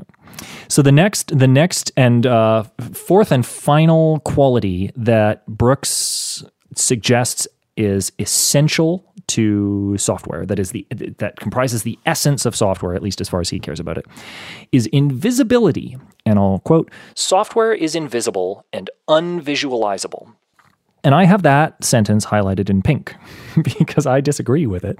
But then so this is, I'm going to give a bit of backstory. This is the section of this paper that on my first read through, I didn't really care about. On my second read through, I hated. I hated this idea that, software is invisible and unvisualizable like that. I was big into my visualize everything, visual programming, yabba dabba dabba dabba. I was in that phase, which I'm not in anymore, surprise.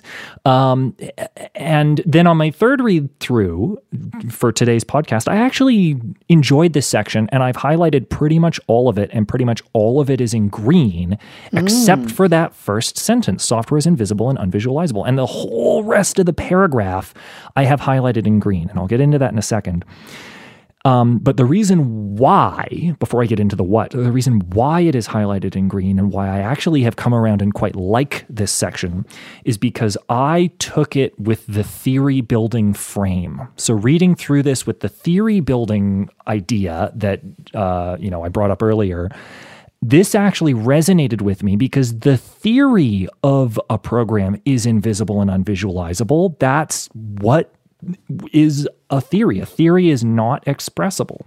You can create an expression of a theory, but the theory itself is something that is just thought stuff, that is not, it's in your head. It's not a thing that you can quantify or represent itself. And so, of course, Jimmy, at the start of this episode, when I brought up that idea, said, actually, no, this essential accidental stuff is orthogonal to the theory building view. So now I think I'm probably actually going to have to flip around and say, this whole section, this is bad. No, I think you got this section right. Well, so do you think in this section, what he's talking about is the theory? So I don't think it has to only include the theory. But that's not required. If the theory is a part of this and the theory itself is invisible, then the whole thing can't be completely visible, right? Yeah. Which is what he means by invisible. He doesn't mean an unvisualizable. He means the totality of it couldn't be visualized because there's all sorts of different ways you could visualize it. Not that you couldn't visualize some part of it, right? So I think for him, the theory here, if we took the theory, that is a part of what he's talking about, and that part is invisible and unvisualizable. Yeah. So I think you're absolutely right here. So I highlighted this whole paragraph. So I'm going to read this paragraph, and I'm going to go bit by bit, and we'll dig into it. But I actually want to read all of this because there's a lot of stuff I want to jump off of from this. So, software is invisible and unvisualizable. Fuck that. No, sorry, it's just my visual programming instincts are kicking in. But yes, in the theory building view, sure, maybe I'll grant that. Geometric abstractions are powerful tools. No argument. The floor plan of a building helps both architect and client evaluate spaces, traffic flows, and views. Okay, so yeah, a geometric representation of something that you're physically dealing with, like a building, it's a powerful tool. When you're working with that floor plan, quote, contradictions become obvious, omissions can be caught. Scale drawings of mechanical parts and stick figure models of molecules, although abstractions, serve the same purpose. A geometric reality is captured in a geometric abstraction. So he's setting up the idea that engineering disciplines like architecture and, mechanical engineering and those sorts of things love to create geometric abstractions, some kind of representation of the thing that you're going to make. That is not the thing itself. It's some working model, and you can make that as a physical thing in space. And then he goes on, and this is where my coloring flips from green back to pink. The reality of software is not inherently embedded in space. I'm going to come back to that in a sec. Hence, it has no ready geometric representation in the way that land has maps, silicon chips have diagrams, computers have connectivity, schematics. Debatable. As soon as we attempt to diagram software structure, we find it to constitute not one, but several general directed graphs superimposed upon one another. Yeah, that's true. Yeah, there's several different general directed graphs you can use to diagram software. That's not debatable. The several graphs may represent the flow of control, the flow of data, patterns of dependency, time sequence, namespace relationships. Yeah, those are all different maps that you can make of software. You can visualize all that stuff. That's all graphicalizable. These are usually not even planar, much less hierarchical. Indeed, one of the ways of establishing conceptual control over such structure is to enforce link cutting until one or more of the graphs becomes hierarchical. Yeah, who cares? In spite of progress in restricting and simplifying the structures of software, they remain inherently unvisualizable, thus depriving the mind of some of its most powerful conceptual tools.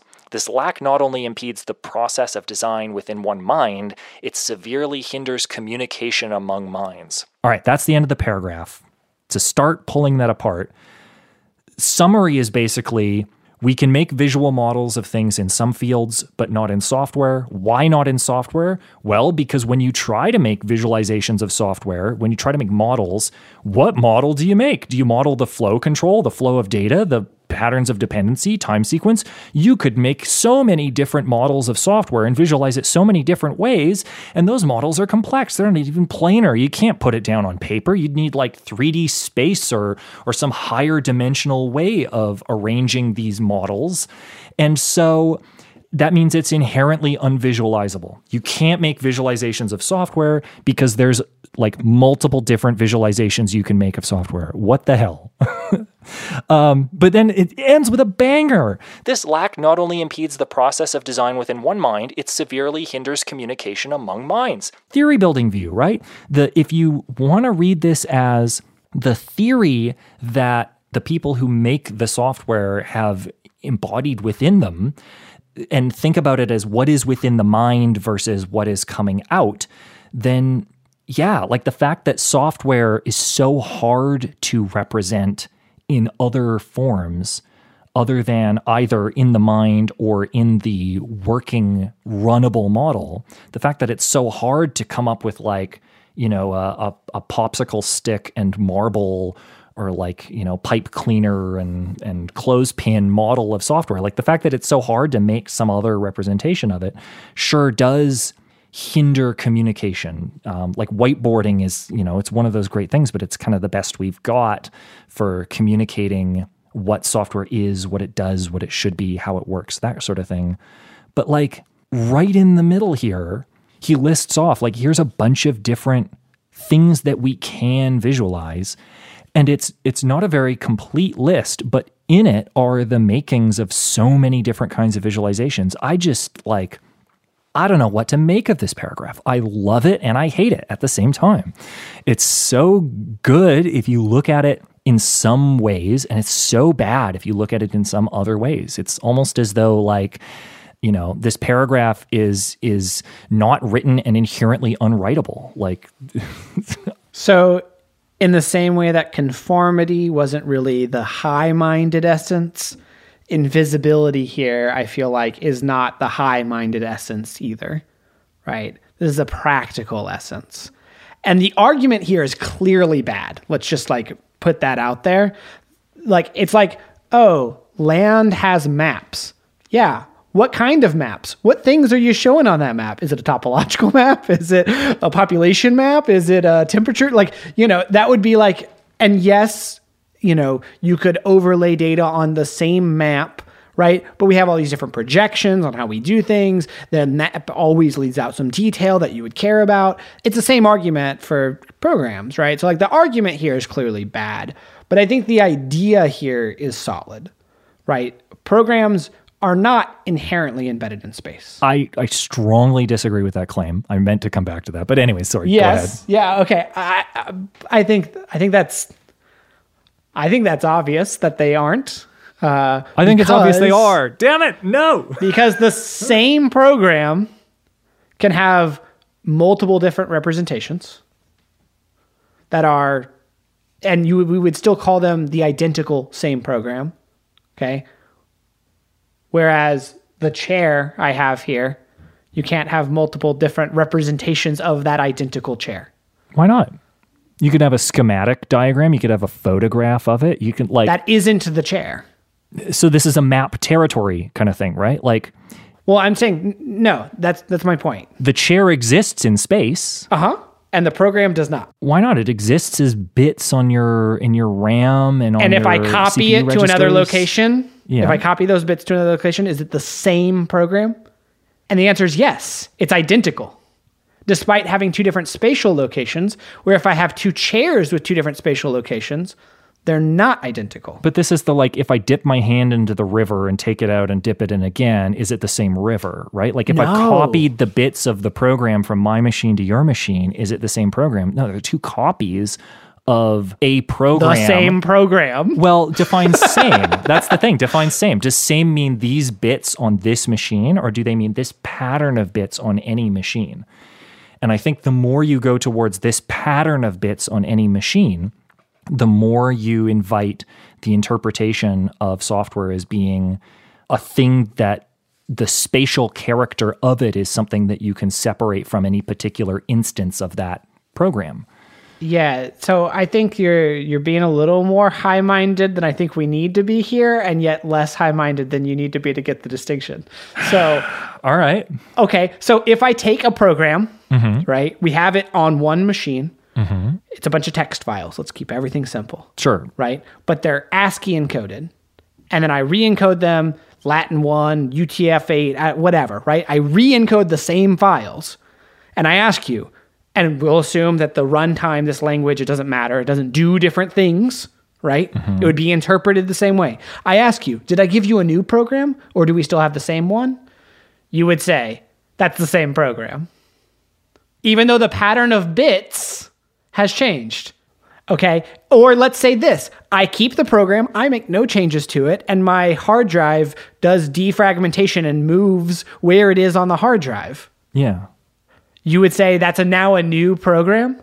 I would only care to distinguish whether the program is the same or not, insofar as it enables me to win the argument about whether software is visualizable or not. Like, I'm really goal-oriented about this. Okay, so I think the inherently embedded in space or not is not a good argument for unvisualizable.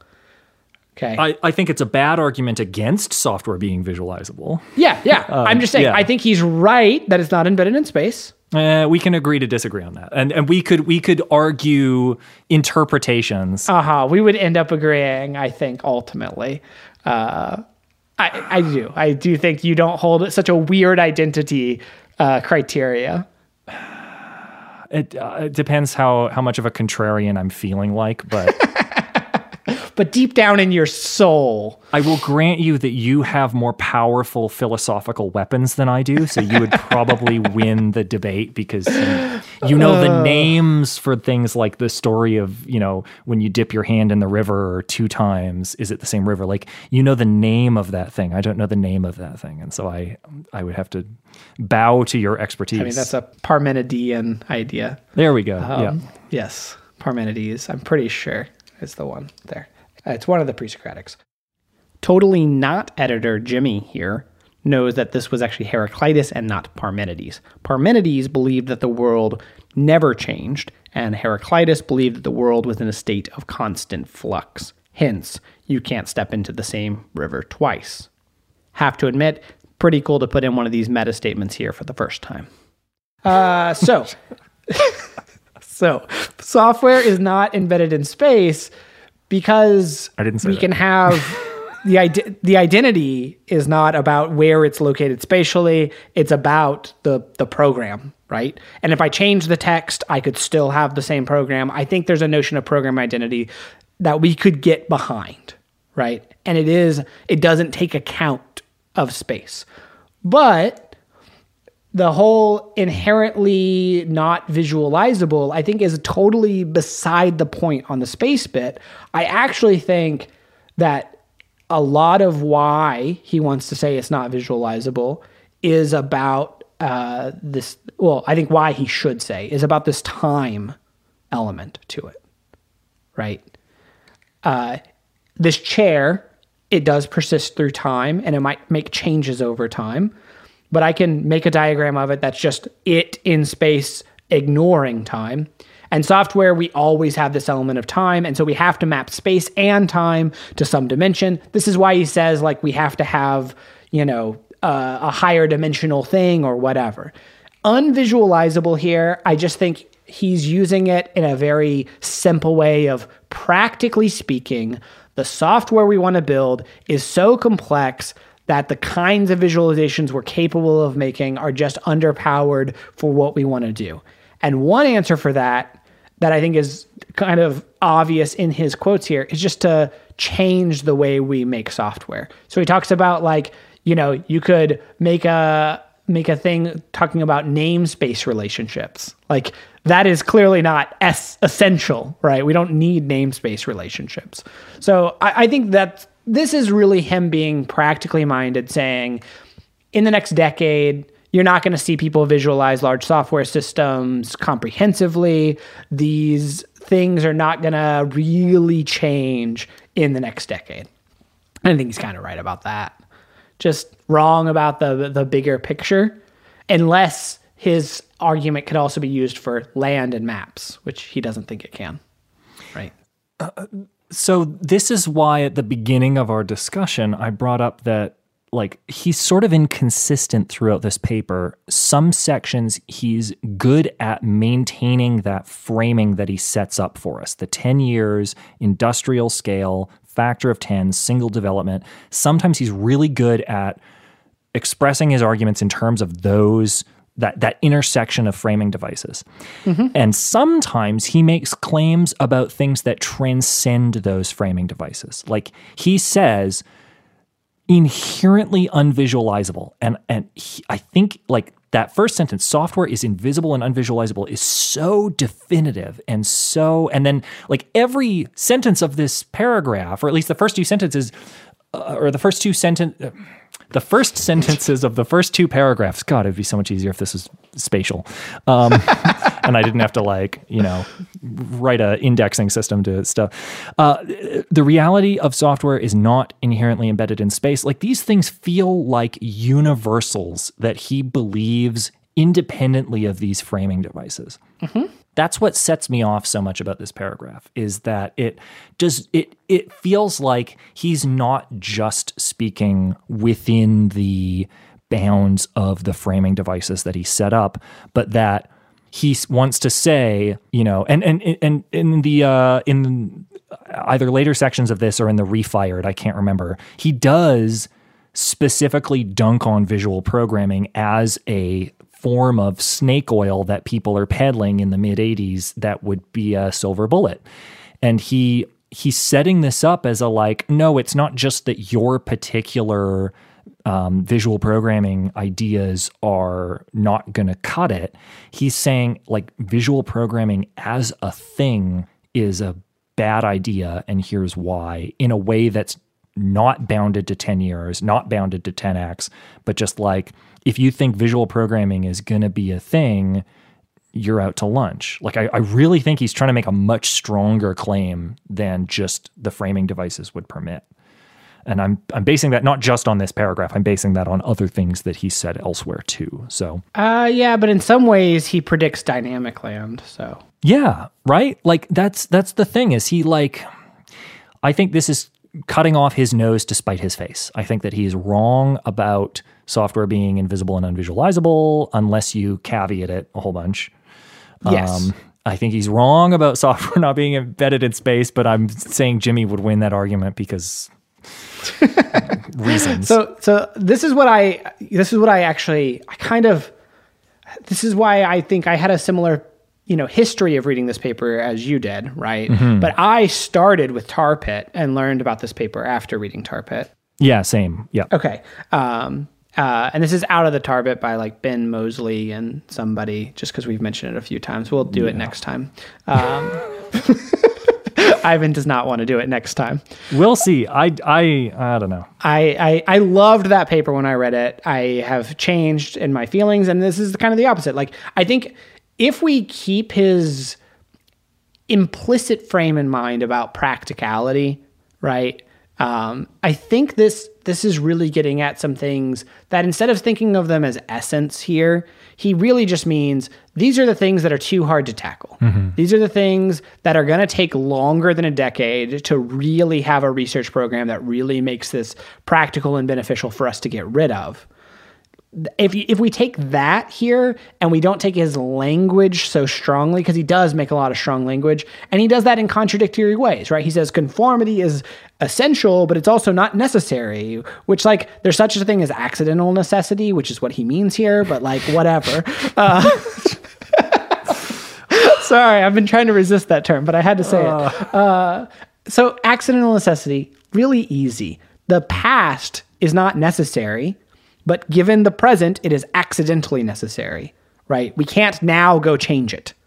Is this meant to get around the opposition to the idea of essential and accident that comes from needing things to exist before you can talk about them having essential and accidental properties? Is existence an accidental necessity?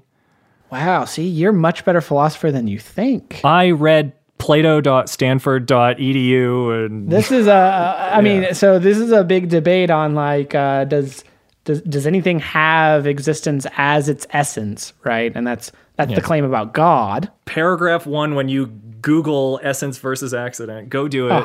Go read that. Yeah, God has an existence as its essence was the argument, right? Mm-hmm. And only God has existence as his essence. Yes. And Kant comes along and says that existence is not a property, so they can't have it essentially. But then we're getting into, like, how do properties work?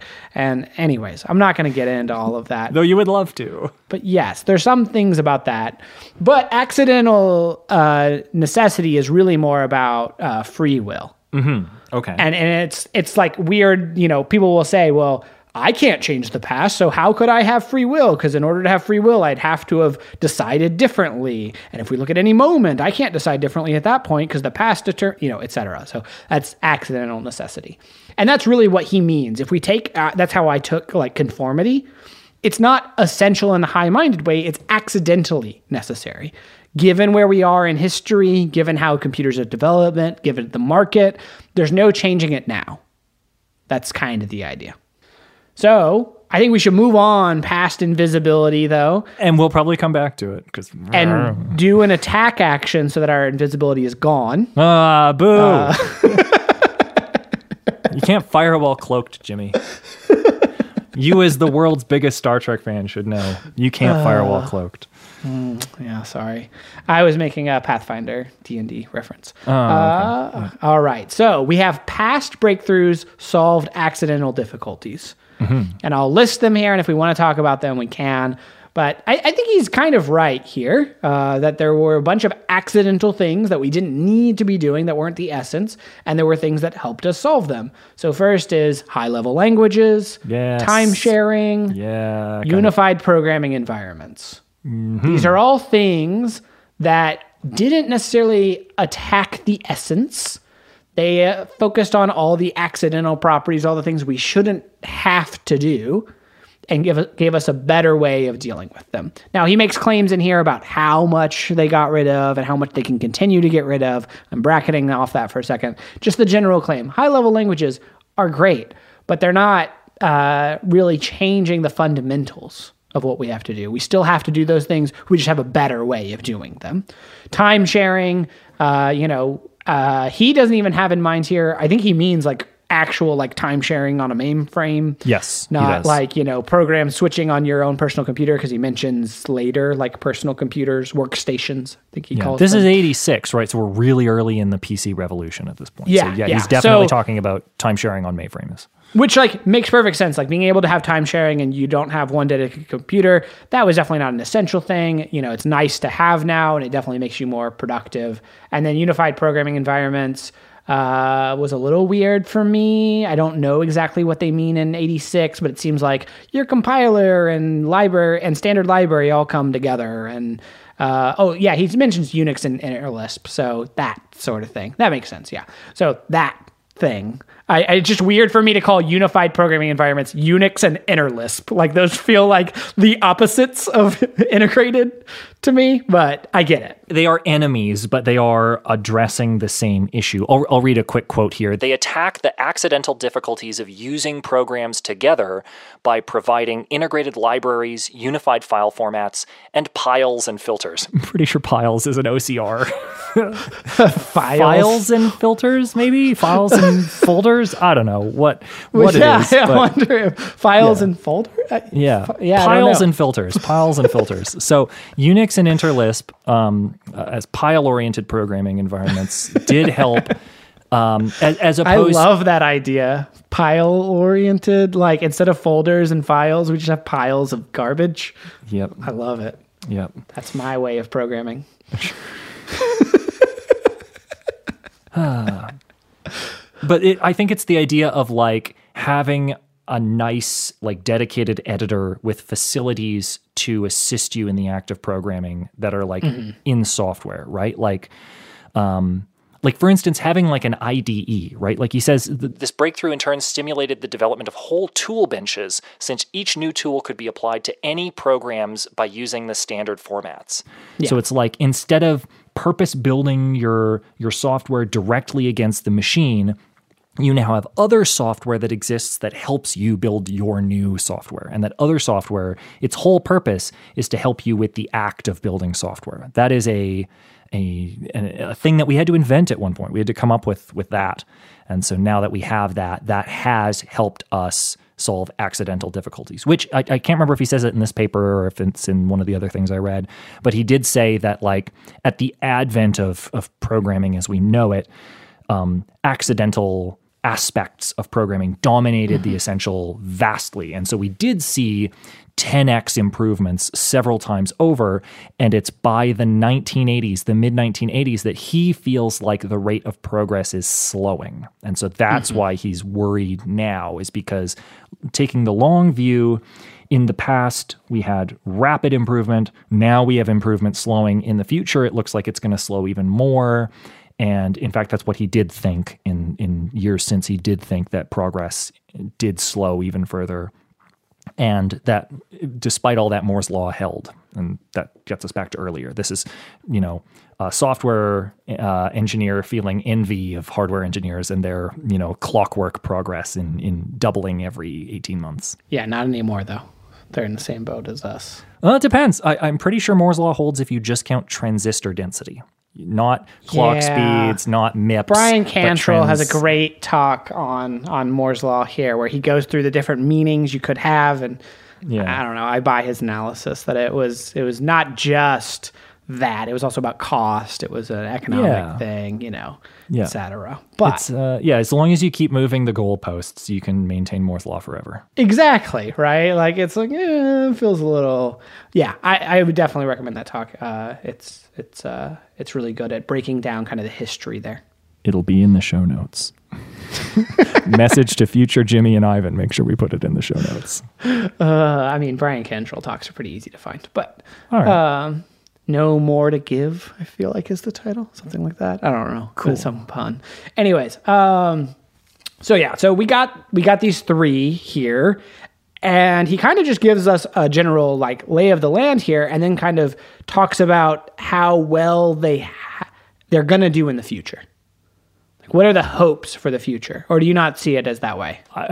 So what I would say is we have a section where we've got these three examples of things in the past that have been like silver bullets. High-level languages, time sharing, and unified programming environments were silver bullets in his view. That's the implication. Next, he's going to list a bunch of things that seem like, or some people would argue that they are silver bullets that have yet to be fired or are in the process of flying out of the barrel of the gun in super slow motion, or whatever you want to use for this metaphor. Functional programming. He says, here are some things that are currently being suggested as likely to cause a 10x improvement. Let's look at them and see whether or not that seems true. Let's look at these and see, are these silver bullets, yes or no? So the first is Ada and other high-level language advancements, which just like already, it being Ada as the example, does kind of, feel funny because... Yeah, it definitely was not the thing that like ushered in a silver bullet. He was right about that one. We have the benefit of history here. This is our ability to jump in and out of framing is going to make this part of the discussion very entertaining. Also, kind of speaking of moving the goalposts, right? One of the framing devices is there is no single development. So in the previous section, he says high-level languages, and then compares that against Ada and other high-level language advances. This feels unfair. This feels like high-level languages were a silver bullet, but incremental improvements to existing high-level languages, nah, that's not going to... It's like those are two different scales of thing. Saying, high-level language advances, is like not fair to compare that against high-level languages as an entire concept and all the benefit of specific high-level languages that we had up until this point. It just feels like a not a category error, but like an error of scale. So that bugs me a little bit, but yeah. So let's get into what he has to say about Ada and other high-level language advances. I think I'll say this. I think the reason he's doing it is because he's considering high-level languages of the same level that Ada that they're currently at, and he thinks Ada is of that same level, just might be better. And he later considers things that you could call higher-level languages, like object-oriented programming and expert systems. That might be these like next generation or automatic programming. So I think he is using high level language in a more specialized way, whereas we just mean like the whole hierarchy of them.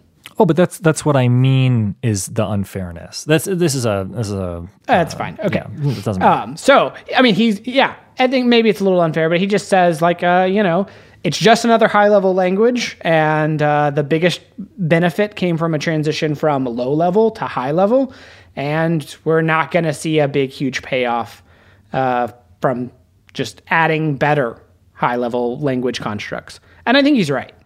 Yeah, and that's why I think it's unfair, is because the previous section, he says the transition from low-level to high-level is a silver bullet, and it's like...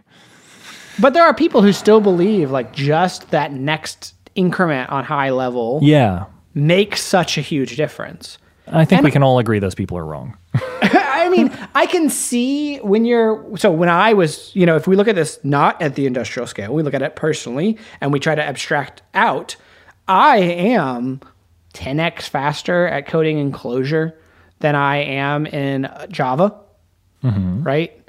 I can get things done, the same problem done 10x faster. And if you try to extrapolate from that, and I've spent a good chunk of time in both of those languages, just to be clear, but I consider them at different levels of abstraction here. So it's not familiarity. It's just the expressiveness I have in both. And maybe Java 8 made it better, blah, blah, blah. Who cares? None of the details here. But you could try to extrapolate out from that to the industrial scale and say, if I'm 10x more productive, given these two levels of languages, why wouldn't the whole system, if everyone did this, be 10x more productive? And I think that's actually where it fails, right? It doesn't matter your individual productivity. Not everyone's going to be like that. But also, even if everyone were like that, that wouldn't result in the whole system being 10x better. Yeah. Yeah. I've worked at Clojure shops. They were not 10x more productive than equivalent Java shops. Yes. Yeah. Yes. Yeah. And just to drill into why a little bit, do you think that's because when you're on a team and thinking about it at like a larger kind of industrial scale, the cost of development, not financial cost, but just costs, broadly, are dominated by factors that aren't attacked by Clojure versus Java? Yeah, I mean, to show my hand a little bit here, I think he's very wrong about at least the implicit assumption about how much time is spent in accidental complexity. I think it's most of it, but most of that accidental complexity is not coding. It's management processes, it's human factors, it's it's not about the essence of the problem, and it's all about these other factors. And that's why you'll see like small, a single programmer who can go off and build an entire language way faster than this company did or whatever. Yeah. It's because you got rid of all those factors. Yeah. And I think he suggests some of this in Mythical Man Month, which we considered doing today but didn't get into because this... Yeah, which is good because we already have a lot to say here. Yeah, yeah. So the last thing about this Ada and other high-level language advances, the last sentence of that section, I just want to read it and say something about it. Ada's greatest contribution will be that switching to it occasioned training programmers in modern software design techniques. And I like that because I don't personally know anything about Ada. I mean, I'm familiar with it as a historical, it's a name that comes up when you look at Wikipedia programming languages. They all say influenced by Ada. So I'm sure it did some cool shit. But I love the idea that he is allowing for some of these advances that he's considering to not have the benefits that they purport to have, but to have benefits that are kind of consequential. So like one thing that made me think of is, Clojure and Haskell in the last decade and a half have had a heyday.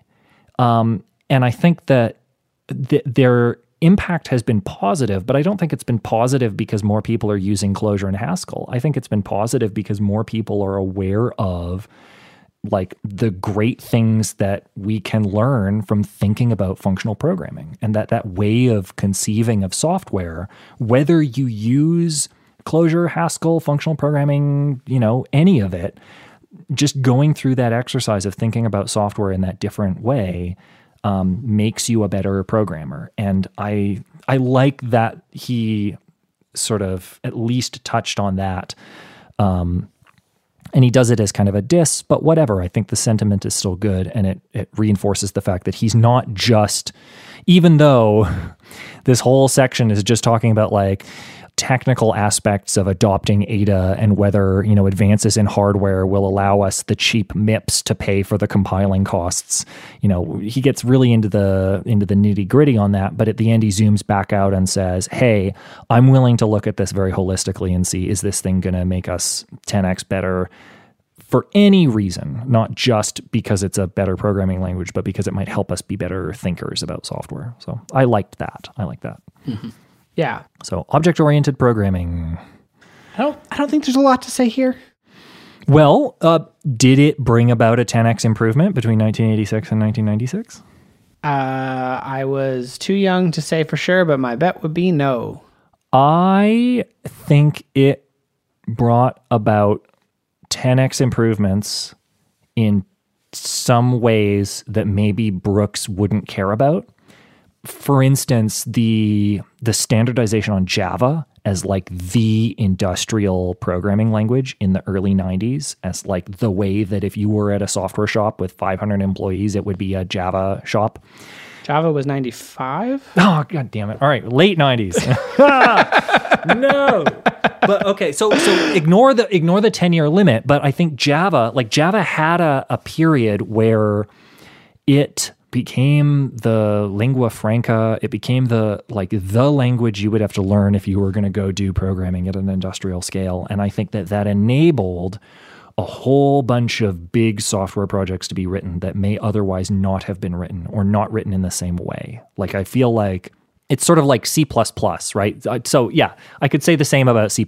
C++ enabled so much software to be written that if you took C++ away, sure, maybe something else would have filled the same vacuum, but we needed something to fill a vacuum there. And I think like OO did that. Could have been FP, right? It could have been, probably not Prolog or logic programming or concatenative programming, but we need something to facilitate the industrial revolution of the early internet era. And I think OO was that. So really, though, you would say that the singular thing would have been a management technique of standardization. Yeah, sure. Yep. And it happened to, and standardization on a particular programming practice facilitated by particular languages. But really a particular programming language. Well, yes, a practice facilitated by the language. So like OO, I consider a practice. I don't consider it, like you can say it's a language feature. Are there classes? Is there subclassing? Whatever. But do you think the conformity would have been just as good in COO as in Java OO and brought about the same? I think COO is a contradiction of terms, but you can do OO and C. Oh, I know, but like, I don't know that anybody was doing OO and C in the 90s. I think that's yeah. I'm just saying, counterfactually, you think that it could have been the same?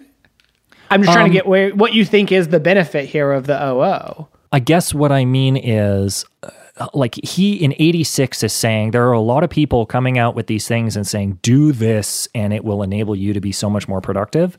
And OO, I think, got uptake in the way that some of these other things didn't. And so whether or not OO led to a specific 10x improvement as he was, claiming it wouldn't, is irrelevant to me. I think it did, though. It did serve as like the vehicle upon which a whole bunch of early internet stuff was conveyed. Yeah, I wonder, one thing he doesn't mention in here that might be something some people would claim kind of related to the Java aspect here would be garbage collection. Yeah, totally. Yep. Right. And not just like the first order effects of garbage collection, but like the second order of making it easier to have interoperable libraries because you don't have to worry about, that's why C doesn't have that sort of like package ecosystem. Yeah. Right. Is because you can't have exact clear instructions on who owns what, right? And why Rust has had such a big thing. Despite not having garbage collection, it has clarity on ownership. Yes. Right. Yep. So that would be an interesting one. But yeah, I think, OO, I'm of lots of opinions on it. I think he's right in trying to say that the benefits people think you're going to get out of it probably won't be an order of magnitude in the next decade in his framing, right? His narrow framing, the industrial complex will not get an order of magnitude more reliable and productive and simple by OO. Yeah. Artificial intelligence. The one that 10 years ago, we would have been like, yep, he was totally right. Yeah. Even ignoring his decade limit, and today might be a little fuzzier on. Yeah. Like, he's definitely wrong timeline-wise, but in terms of, is AI as, not AGI, but just AI, something that will enable, at some point, a 10x improvement within a decade? Maybe. Yeah. I loved this sentence from this section. I have a hard time seeing how image recognition, for example, will make any appreciable difference in programming practice. Dynamic land, baby! We have an exciting, cool, interesting programming model that will make an appreciable difference in programming practice, at least for the people who use it in the ways that they use it. That depends on image recognition, which at the time in the mid-'80s was what you thought of when you thought of AI, right? It was image recognition. It was like speech generation. It was like those kind of things where it's just fancy algorithms, right? Because that's the constant critique of AI is once you know how it works, it's not magic. It's just, science. Mm-hmm. AI is anything that is slightly too complicated for a lay programmer to explain. And then also this section has, the great quote, "The hard thing about building software is deciding what to say, not saying it. No facilitation of expression can give more than marginal gains." So he's saying having an AI to do the programming for you won't help make building software easier because you still have to decide what to say, what to tell that AI to do. And it's funny because at the time they weren't really doing it, but right now we're like testing that idea.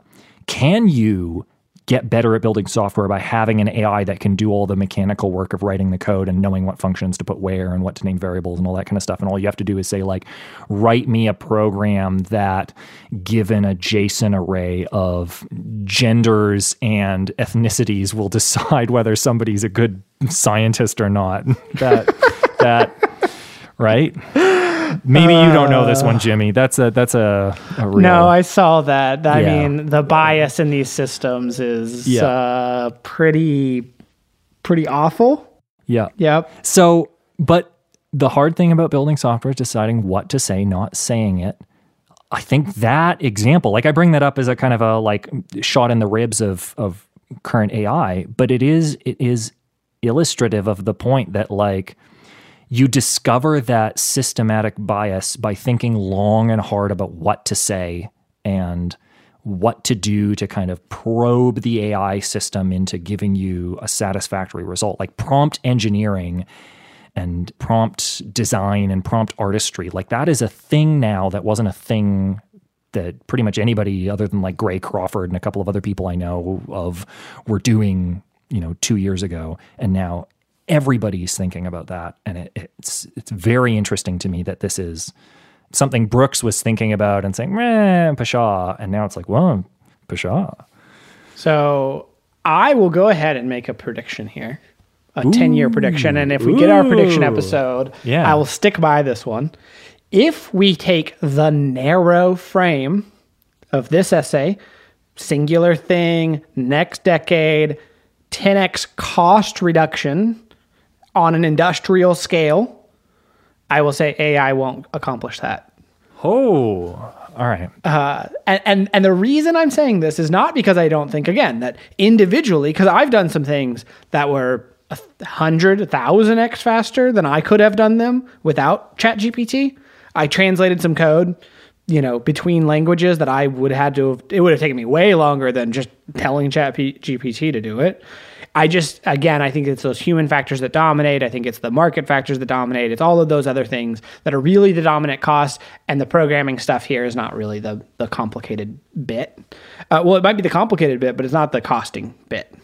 So that's why I'm saying that. Now, does that mean I don't think there's going to be anyone who ever does 10x more because of these things? Definitely not. There's going to be someone running a small business that does AI, uses AI for it, and makes tons of money doing it. No question in my mind. It's just, is this going to happen at the industry scale? And I say no, because I think it's managerial things that we have to solve in order to have that effect. Yeah, I would agree with you, just because I think a 10x improvement in the amount of software that we can produce, the amount of quality software we can produce for a given level of budget. I don't know that we need 10x more software to exist than what we currently have. We already have so much software, and I think the thing we're struggling with is that software any good? Mm-hmm. And I don't know how AI would help us get a 10x improvement in the quality of software that we're writing. Yeah. So yeah, I'm definitely with you on I'm going to predict 10 years AI software generation. I think it's going to get a whole lot better. Mm-hmm. Oh, it's going to be an awesome tool, and I'm really excited for it personally. Like, I'm excited to use it. Yeah. Because there's all sorts of things that it can do that would be great for me not to have to do, and it helped me build some software that I want to build. But yeah, I just think this is the bigger question of the industry and cost coming down overall. That's the thing I just don't think. And just to put some ice water on everybody, Siri is 10 years old, right? And how much better is Siri today than Siri was 10 years ago? And that was one of those cases of, it's an AI. It's used to be what we would think of as talking computer. Wow, it's an intelligent, living artificial entity that you can converse with and ask it what temperature your biscuits are at, or hard, flat, and unleavened. But it's not that much better now than it was 10 years ago. So we may not see much more improvement on code generation, beyond what we currently have. I think we will. But my 1 year prediction would be that these large language models get pretty darn good at pumping out some code translations. All right. I think we should go a little faster through these next, even though there's a lot to say. Yeah, they're not as interesting. So expert systems, which I have actually worked on some stuff that's like expert system things. They're cool.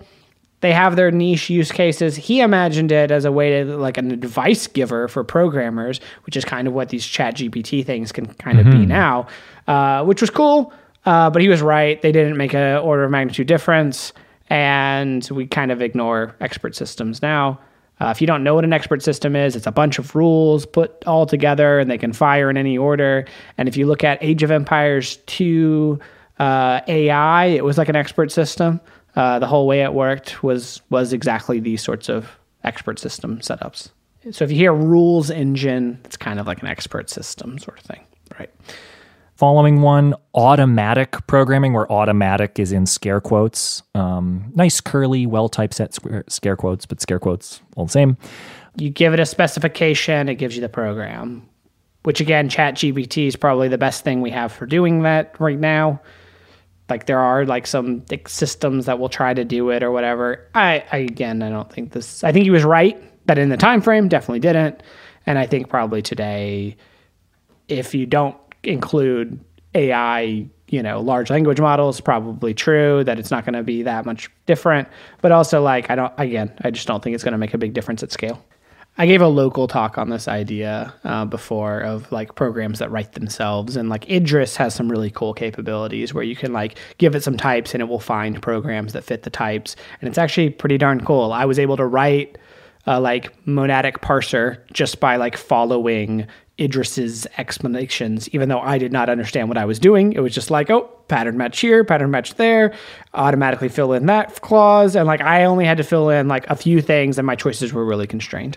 So there's some cool stuff there, but again, we're acting for silver bullets, not cool things that are fun to explore. We're gonna skip the next one for a second, just so we can finish out the details. All right. Program verification, proving our programs. I think he was right. It didn't make a big difference, and today everyone agrees. Like there's. Well, they do. That it's complicated to verify programs. And even if it's useful, it's not something that everyone's going to do on every single program. And so, it's going to be on these very important programs that are going to get this verification done. It's for something that is so useless at the industrial scale and has been so, ignored, maybe maligned. If you ask me what I think about it, I would malign it. For something that is so, so useless in practice. This one in particular gets so much attention and activity. And I just have highlighted in green, I do not believe we will find the magic here. That, especially after the previous section, which we'll come back to, makes me so happy. It's like, yeah, I agree with, I like the things that reinforce my priors. Yeah. And environments and tools, I think he gives less of a...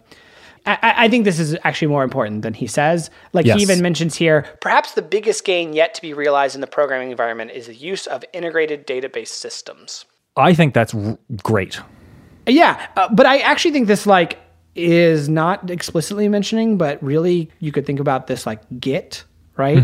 While it's not all of the details, right? Like source control here might be a silver bullet at some point or other. And I will say, I think it was. I don't know when that time period is. Yeah. But my first job, we had a really terrible source control system.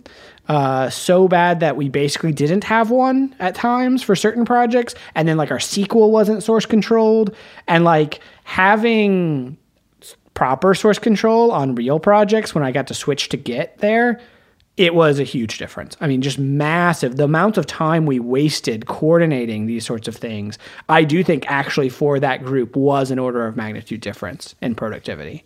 So workstations, and by that basically personal computers, I think that probably actually was an order of magnitude, but I wasn't there, so I don't know. Yeah, there's a great quip in the middle of this. Well, how many MIPS can one use fruitfully? And I have the comment, all of them. If you look at the last 40 years, right, computers are unbelievably better than they used to be, and are programmers using that power? Absolutely yes. Are we using it in service of writing more reliable, dependable programs, writing them faster, doing that kind of industrial scale stuff? Arguably, yes. Like you just said, Git, right? Like that kind of source control is enabled by ubiquitous networking and plentiful storage and, fast disks and all that sort of stuff, right? Like faster, better computers.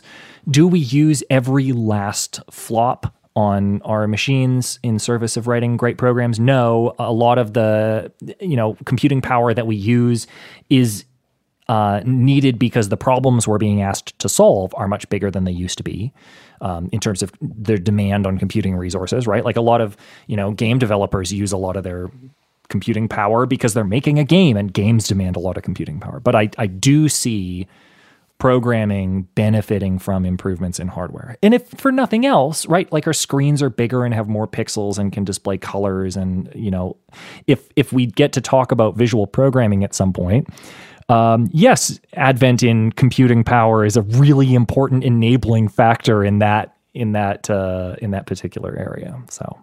So yeah, we can go back to the section I skipped, hooray! which is graphical programming. I mean, I'll start. Yes, please. Since I have the most opinions on this topic between the two of us. I have almost nothing highlighted, so you might.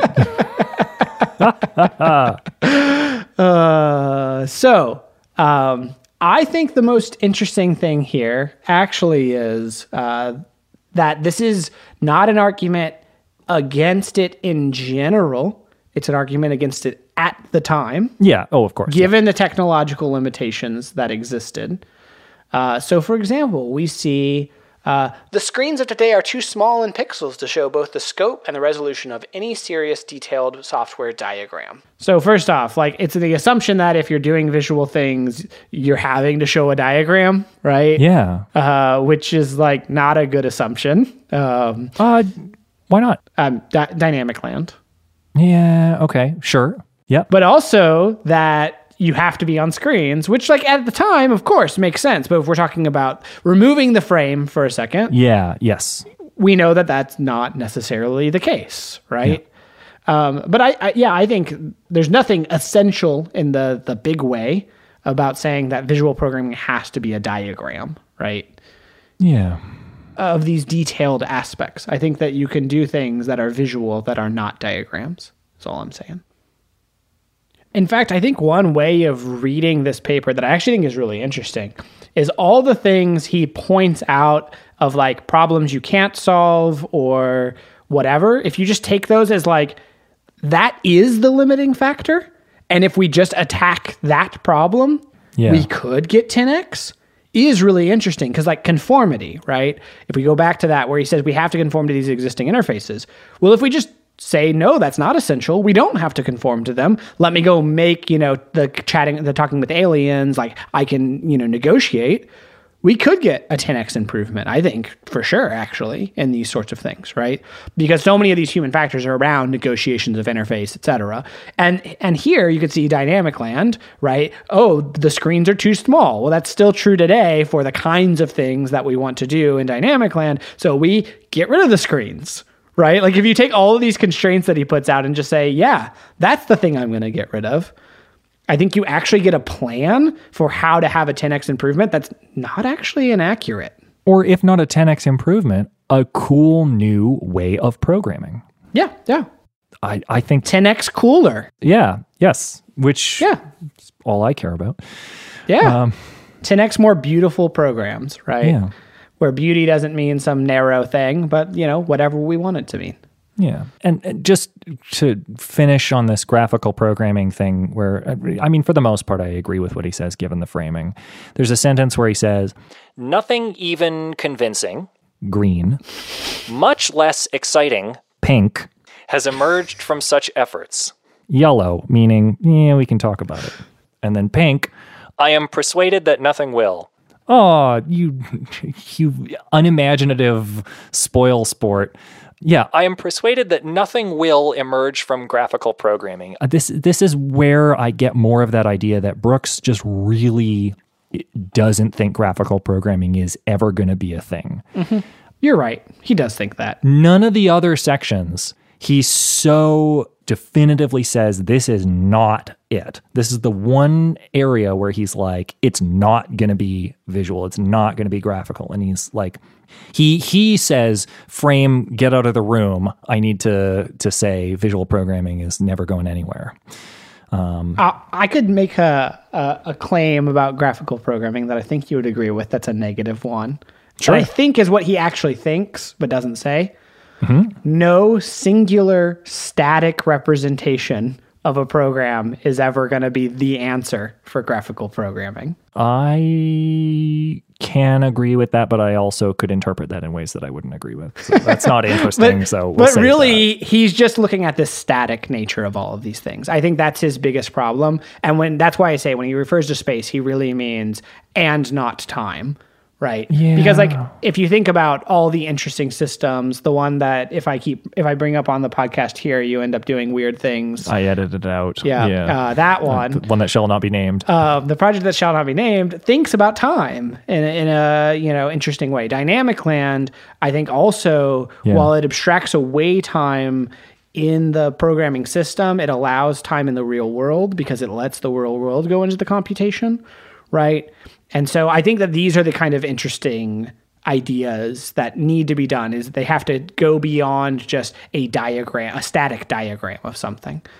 And what he might have is that sort of like bias that one gets when they've been at war with a country for their entire childhood and their whole life.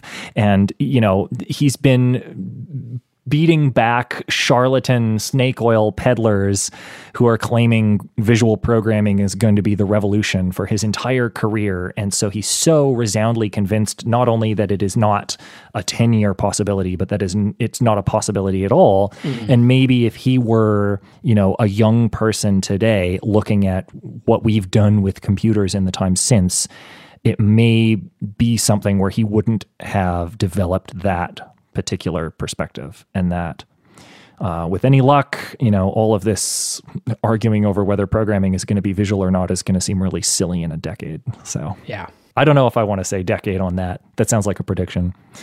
The last sentence of this section I have highlighted just because it's interesting to think about. He says, because he's talking about, some things can be visualized, some things can't be visualized. And he's comparing with VLSI, very large system integration. Is that what that stands for? But anyways, he's like thinking about chip design, right? And he says a chip design is a layered two-dimensional object whose geometry reflects its essence. A software system is not. Here he's just trying to repeat the same thing, that software is not essentially space-based. Yeah, which I essentially disagree with. We could get into that, but I don't think we need to. No, yes. All right. So, graphical programming, these are the things he thinks are not going to make a big difference. And then he gives us a list of things he thinks might. Mm-hmm. Promising attacks on the conceptual essence. So these are the things he thinks get beyond the accidental properties and really get at the essence. And this is why I found, once I finally, multiple readings of this paper made this so clear, because I had the high-minded idea of essence. And then you see these and you're like, oh no, he means very practical essence here, because he's got buy versus build, right? Here's one of the things. We'll get into the topics, but I just want to read the headings. And then we got requirements, refinement, and rapid prototyping. And then we got incremental development, grow, not build software. And then we got great designers. And these are all the things that could potentially really attack the essence of the problem and get us a 10x improvement. Are there any, I think buy versus build, it's kind of obvious, but really what happened here was open source software. Yeah. By 95 or 96 or whatever, don't know the state of that. But somewhere between 86 and now, buy versus build did bring about, I would say, at least 10x when you think about things like NPM, right? Yeah. And like Rails, right? What Rails and the ecosystem of off-the-shelf modules that you can just grab to do any particular kind of job like that had a huge impact on conformity, right? Like I need to use AWS. I don't need to learn the AWS APIs. I just go grab their Ruby gem for AWS, and it's written to fit the kind of software that you're going to write from Ruby to use AWS. This one, 10 years, 10x, maybe not, but huge change to the way that software is written. And yet the only way to evaluate that is on the counterfactual thing of, had I written the software without NPM, would it have cost me 10x more? Right? Not, did costs actually get reduced 10x? And did we stop having budget problems? And did we stop having schedule overruns? Right? I think this is the problem with the original framing is we always change what kind of software we build in response to these 10x improvements, if they are there, right? So, but I think, yeah, I mean, he's absolutely right here that interchangeable packages, off-the-shelf packages, which you thought you'd have to buy, which you didn't, they're just free, make a huge difference, right? Like, I mean, I think this is absolutely spot on. The details are a little, of the time, but in terms of overall, if we ignore the 10-year frame, he's right. It does make a huge difference. Requirements, refinement, and rapid prototyping. I don't have anything highlighted here. I've got a bunch of green stuff just because I think this is speaking once again to stuff that pertains, if not is identical to the theory building thoughts and some of the stuff we talked about earlier when talking about AI. Like he's feeling a need for some kind of solution to the problem of just saying, what do you want to do, right? The hardest single part of building a software system is deciding precisely what to build. So if there is something that comes along that makes that easier to do or makes that faster or cheaper or, blue sky, pipe dream, lets clients do it for themselves instead of needing to work with a software engineer for as much as was needed at the time, like that would have been a 10x. They could have been transformative. And I think some of the pain that he felt in this section was addressed by other things. Like he says, a prototype software system is one that simulates the important interfaces and performs the main functions of the intended system while not being necessarily bound by the same hardware, speed, size, or cost constraints. And so, like, that's one way of solving, like, oh, you need real software engineers because they can build what you need within known speed, size, and cost limits. And as time went on, budgets got bigger, computers got more powerful and more widely distributed. And so it's sort of like that problem was solved not by making better programming systems, but by just the things we're programming in the context of got much more permissive. Yeah, I think you can kind of recast this for today and just talk about scale. Yeah. Right. Yeah. Right. Here's the prototype system that does everything you wanted, but not at the scale you expected. Right. Yeah. I've built lots of systems like that where it's like, yeah, this operates on 100,000 rows of data rather than billions. Yeah. Right. That sort of thing. But yeah, I think these things are accurate. Like prototypes are really cool. I don't know if they're 10x improvement at an industrial scale, blah, blah, blah. But like, prototyping definitely is a practice that we should do and is good to do and is helpful. Yeah. And the kind of things that he meant by prototype at the time are things that we, like he says, prototypes typically perform the mainline tasks of the application, but make no attempt to handle the exceptions, respond correctly to invalid inputs, abort cleanly, etc. Well, we have Rails. Rails handles our exceptions, responds correctly to invalid inputs, aborts cleanly. It handles our security concerns for the most part, make sure you don't get, SQL injected because you passed unsanitized input into your query, right? Like a lot of the things that you would have to attend to as a working programmer in the mid-'80s, if you're building a similar kind of thing, like a CRUD app these days, you'll use a Rails or a Django or one of those kind of things to take care of a lot of those concerns for you that like put you on Rails. And he didn't have that at the time. And so I think it's interesting that now it's like just build what he would have thought of as the prototype and you can ship that. So yeah, not within his framing, but definitely something that we've seen change. Yeah. Incremental development versus like a big waterfall model. This is a hard thing for me to say if it really made a 10x improvement because that model also came with a bunch of other baggage that like stopped you from having the improvement you could have had. In and of itself, maybe, but as a factual historical matter, it also brought on a bunch of like ceremony and annoying things that happened with it. But again, I really think we're trying to be practical here, and sadly, it came. We wanted the banana, and it came with a gorilla, right? Like that's what I think happened here. I read this not as just being about methodology and about like agile and that sort of thing. I read this as like in the 80s, if you were IBM and you were hired by, let's say, what's a 1980s company? MIT. MIT. Okay, let's say They had all sorts of things that they hired IBM for. I'm thinking like a MIT accounting system or okay, sure, yeah. Let's say you were hired by some big accounting firm to develop some software for them, right? Like you are hired to build a system that runs on a mainframe, and the mainframe gets installed at their office, and there's terminals put around the building and whatever. Compared to mid 90s, maybe late 90s, maybe early 2000s, where it's quite a bit different now, where by the early 90s, it's not you're putting a big mainframe in, but rather you're packaging up a bunch of CDs and mailing or delivering those, and people are installing that on their PC stations at their desks.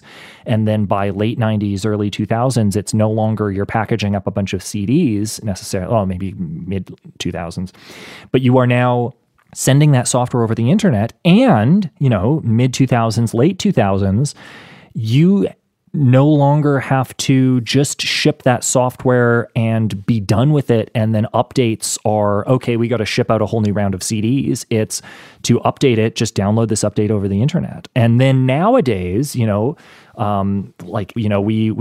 CI and we ship to prod 5 times a day or whatever. It's now the software runs on somebody else's machine. You access it through a browser, and it's not like you've installed anything and there's no single version. It's this living, constantly churning thing. And so we've seen this transformation from the software comes bundled with hardware that is delivered and installed once and is effectively, like, you got to call it done when that happens, to this world where the software is never done, and you're no longer buying or like commissioning software.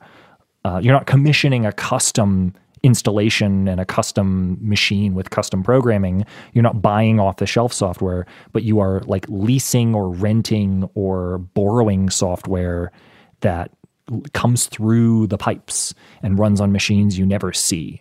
And I think that gave us this grow, not build transformation. It just took a little longer than he thought it would. Yeah, I think you have put into the text something that's not in it. But I like your interpretation way better. I think he definitely meant like what we would call agile today. He cites this spiral model of software development and enhancement, which I have read. So maybe that colors my opinion of what the scope of this is. But I do agree, if he meant as a service sort of stuff and shipping changes more regularly and small things, et cetera, and not just the development process before the big ship at the end. If he meant all of that, then I totally agree with you. It makes a big difference. I just think he had a more narrow vision of like, this is like inside until we get to the ship, and then ship is different. Then the final section of this, I think this paper ends very strangely, in my opinion, is great designers is the final thing he thinks can make a big difference for 10x improvement.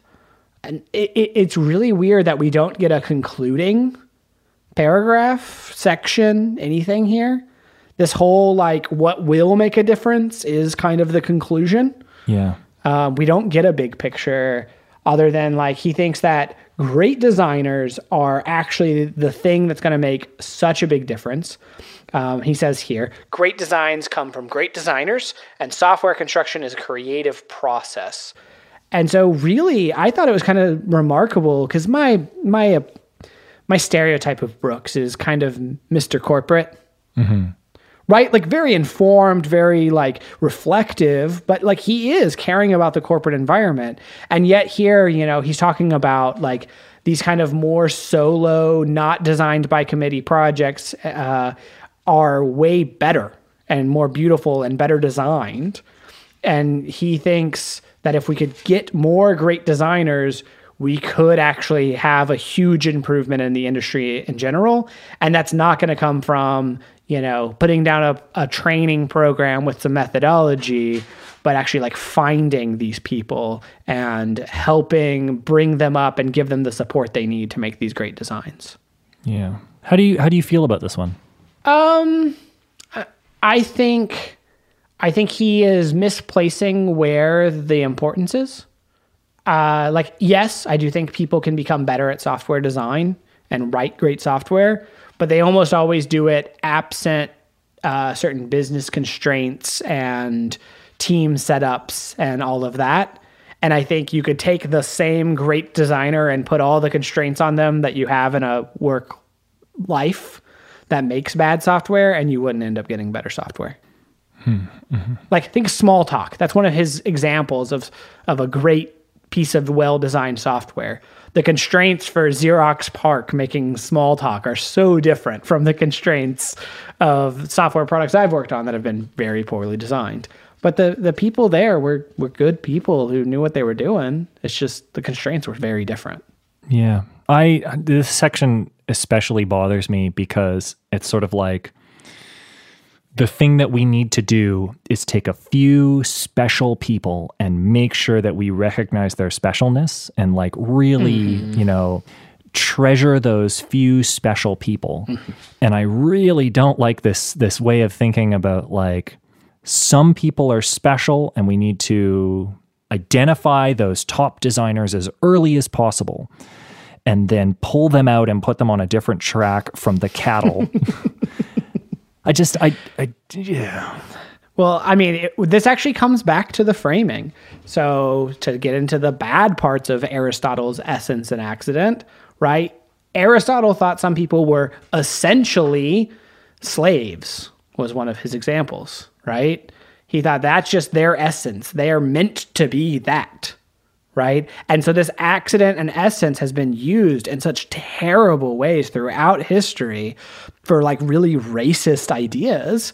And these ideas of like, well, this person is just essentially great at being a designer, right? Kind of leak into this a little bit, right? I think that there's these ideas that like, you couldn't change that. Like they're just essentially that way and we have to identify them because it's not an accidental property of somebody.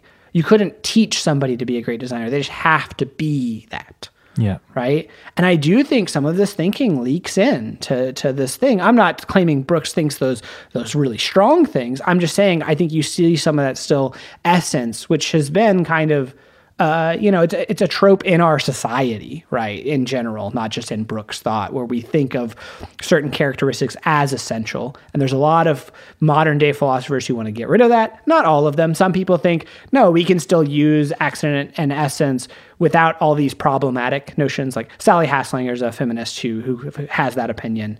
But you can see why people might be opposed to some of these ideas. Yeah. Like it's definitely an embodiment of certain ways of thinking that I think dominated business of the era. So like just to read, I'll read what he's written and then I'll offer a counter.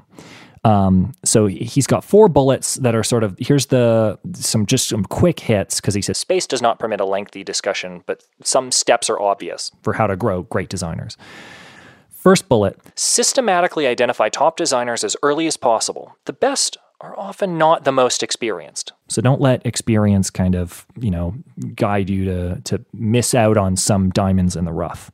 Then second, assign a career mentor to be responsible for the development of the prospect and keep a careful career file. Then third, devise and maintain a career development plan for each prospect, including carefully selected apprenticeships with top designers, episodes of advanced formal education, and short courses, all interspersed with solo design and technical leadership assignments. Then finally, provide opportunities for growing designers to interact with and stimulate each other.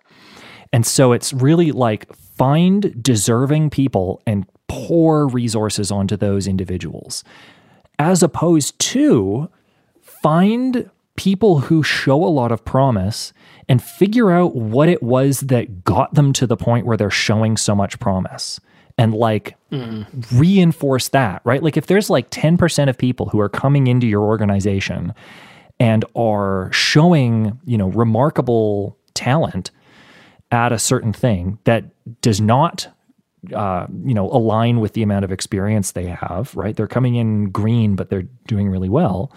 Why not go back upstream and look for where did those people come from and what got them there, rather than taking, all the people coming into your organization as just like an unchangeable fact of the world, right? There's going to be 10% of the people who come in are great, so let's make them greater rather than let's raise the number of people coming into our organization who are at that level of greatness.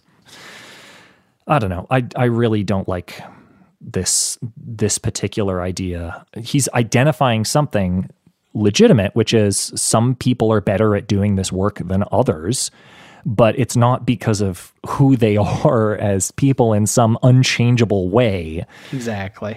It's not their essence. Yeah, it grosses me out.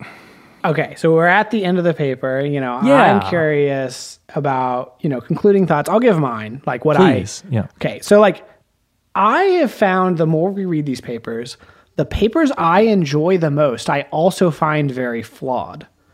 Like Theory Building, I think is a great paper that's also very flawed in its actual writing, right? The artifact itself had a lot of weird little turns of phrases, some bad arguments. I feel the same about this paper. We've kind of picked apart a lot of things that Brooks has said here. But honestly, I actually really had fun reading this paper. I really enjoyed it.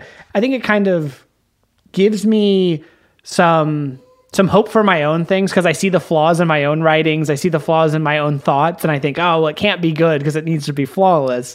And these papers that have all these flaws are actually really fun to read.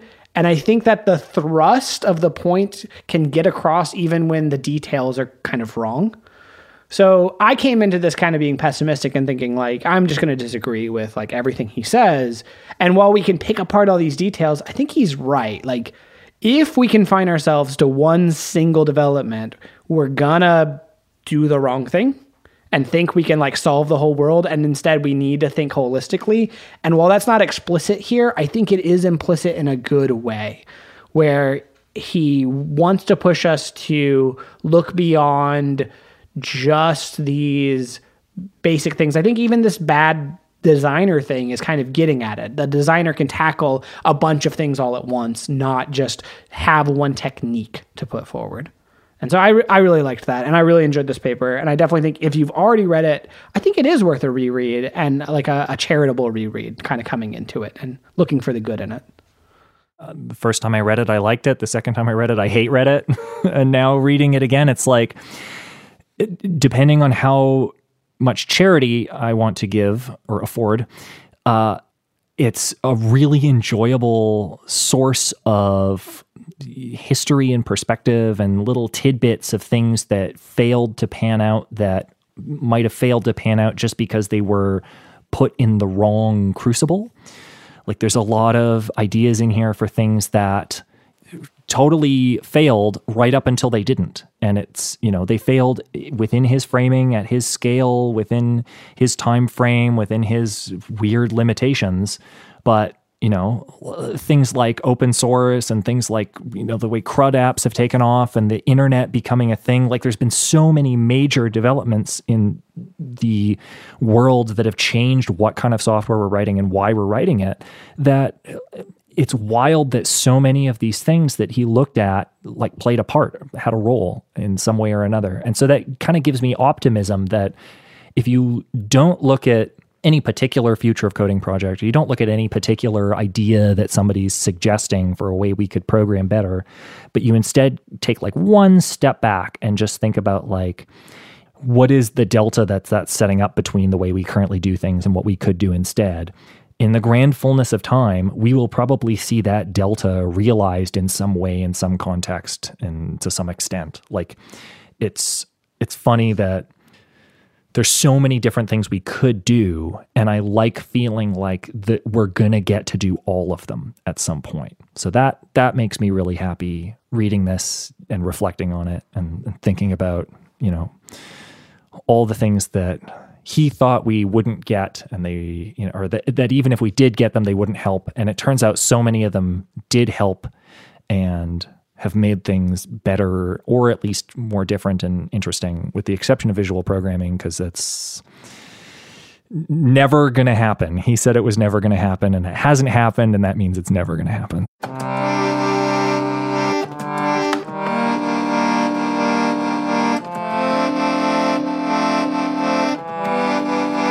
It's never gonna happen.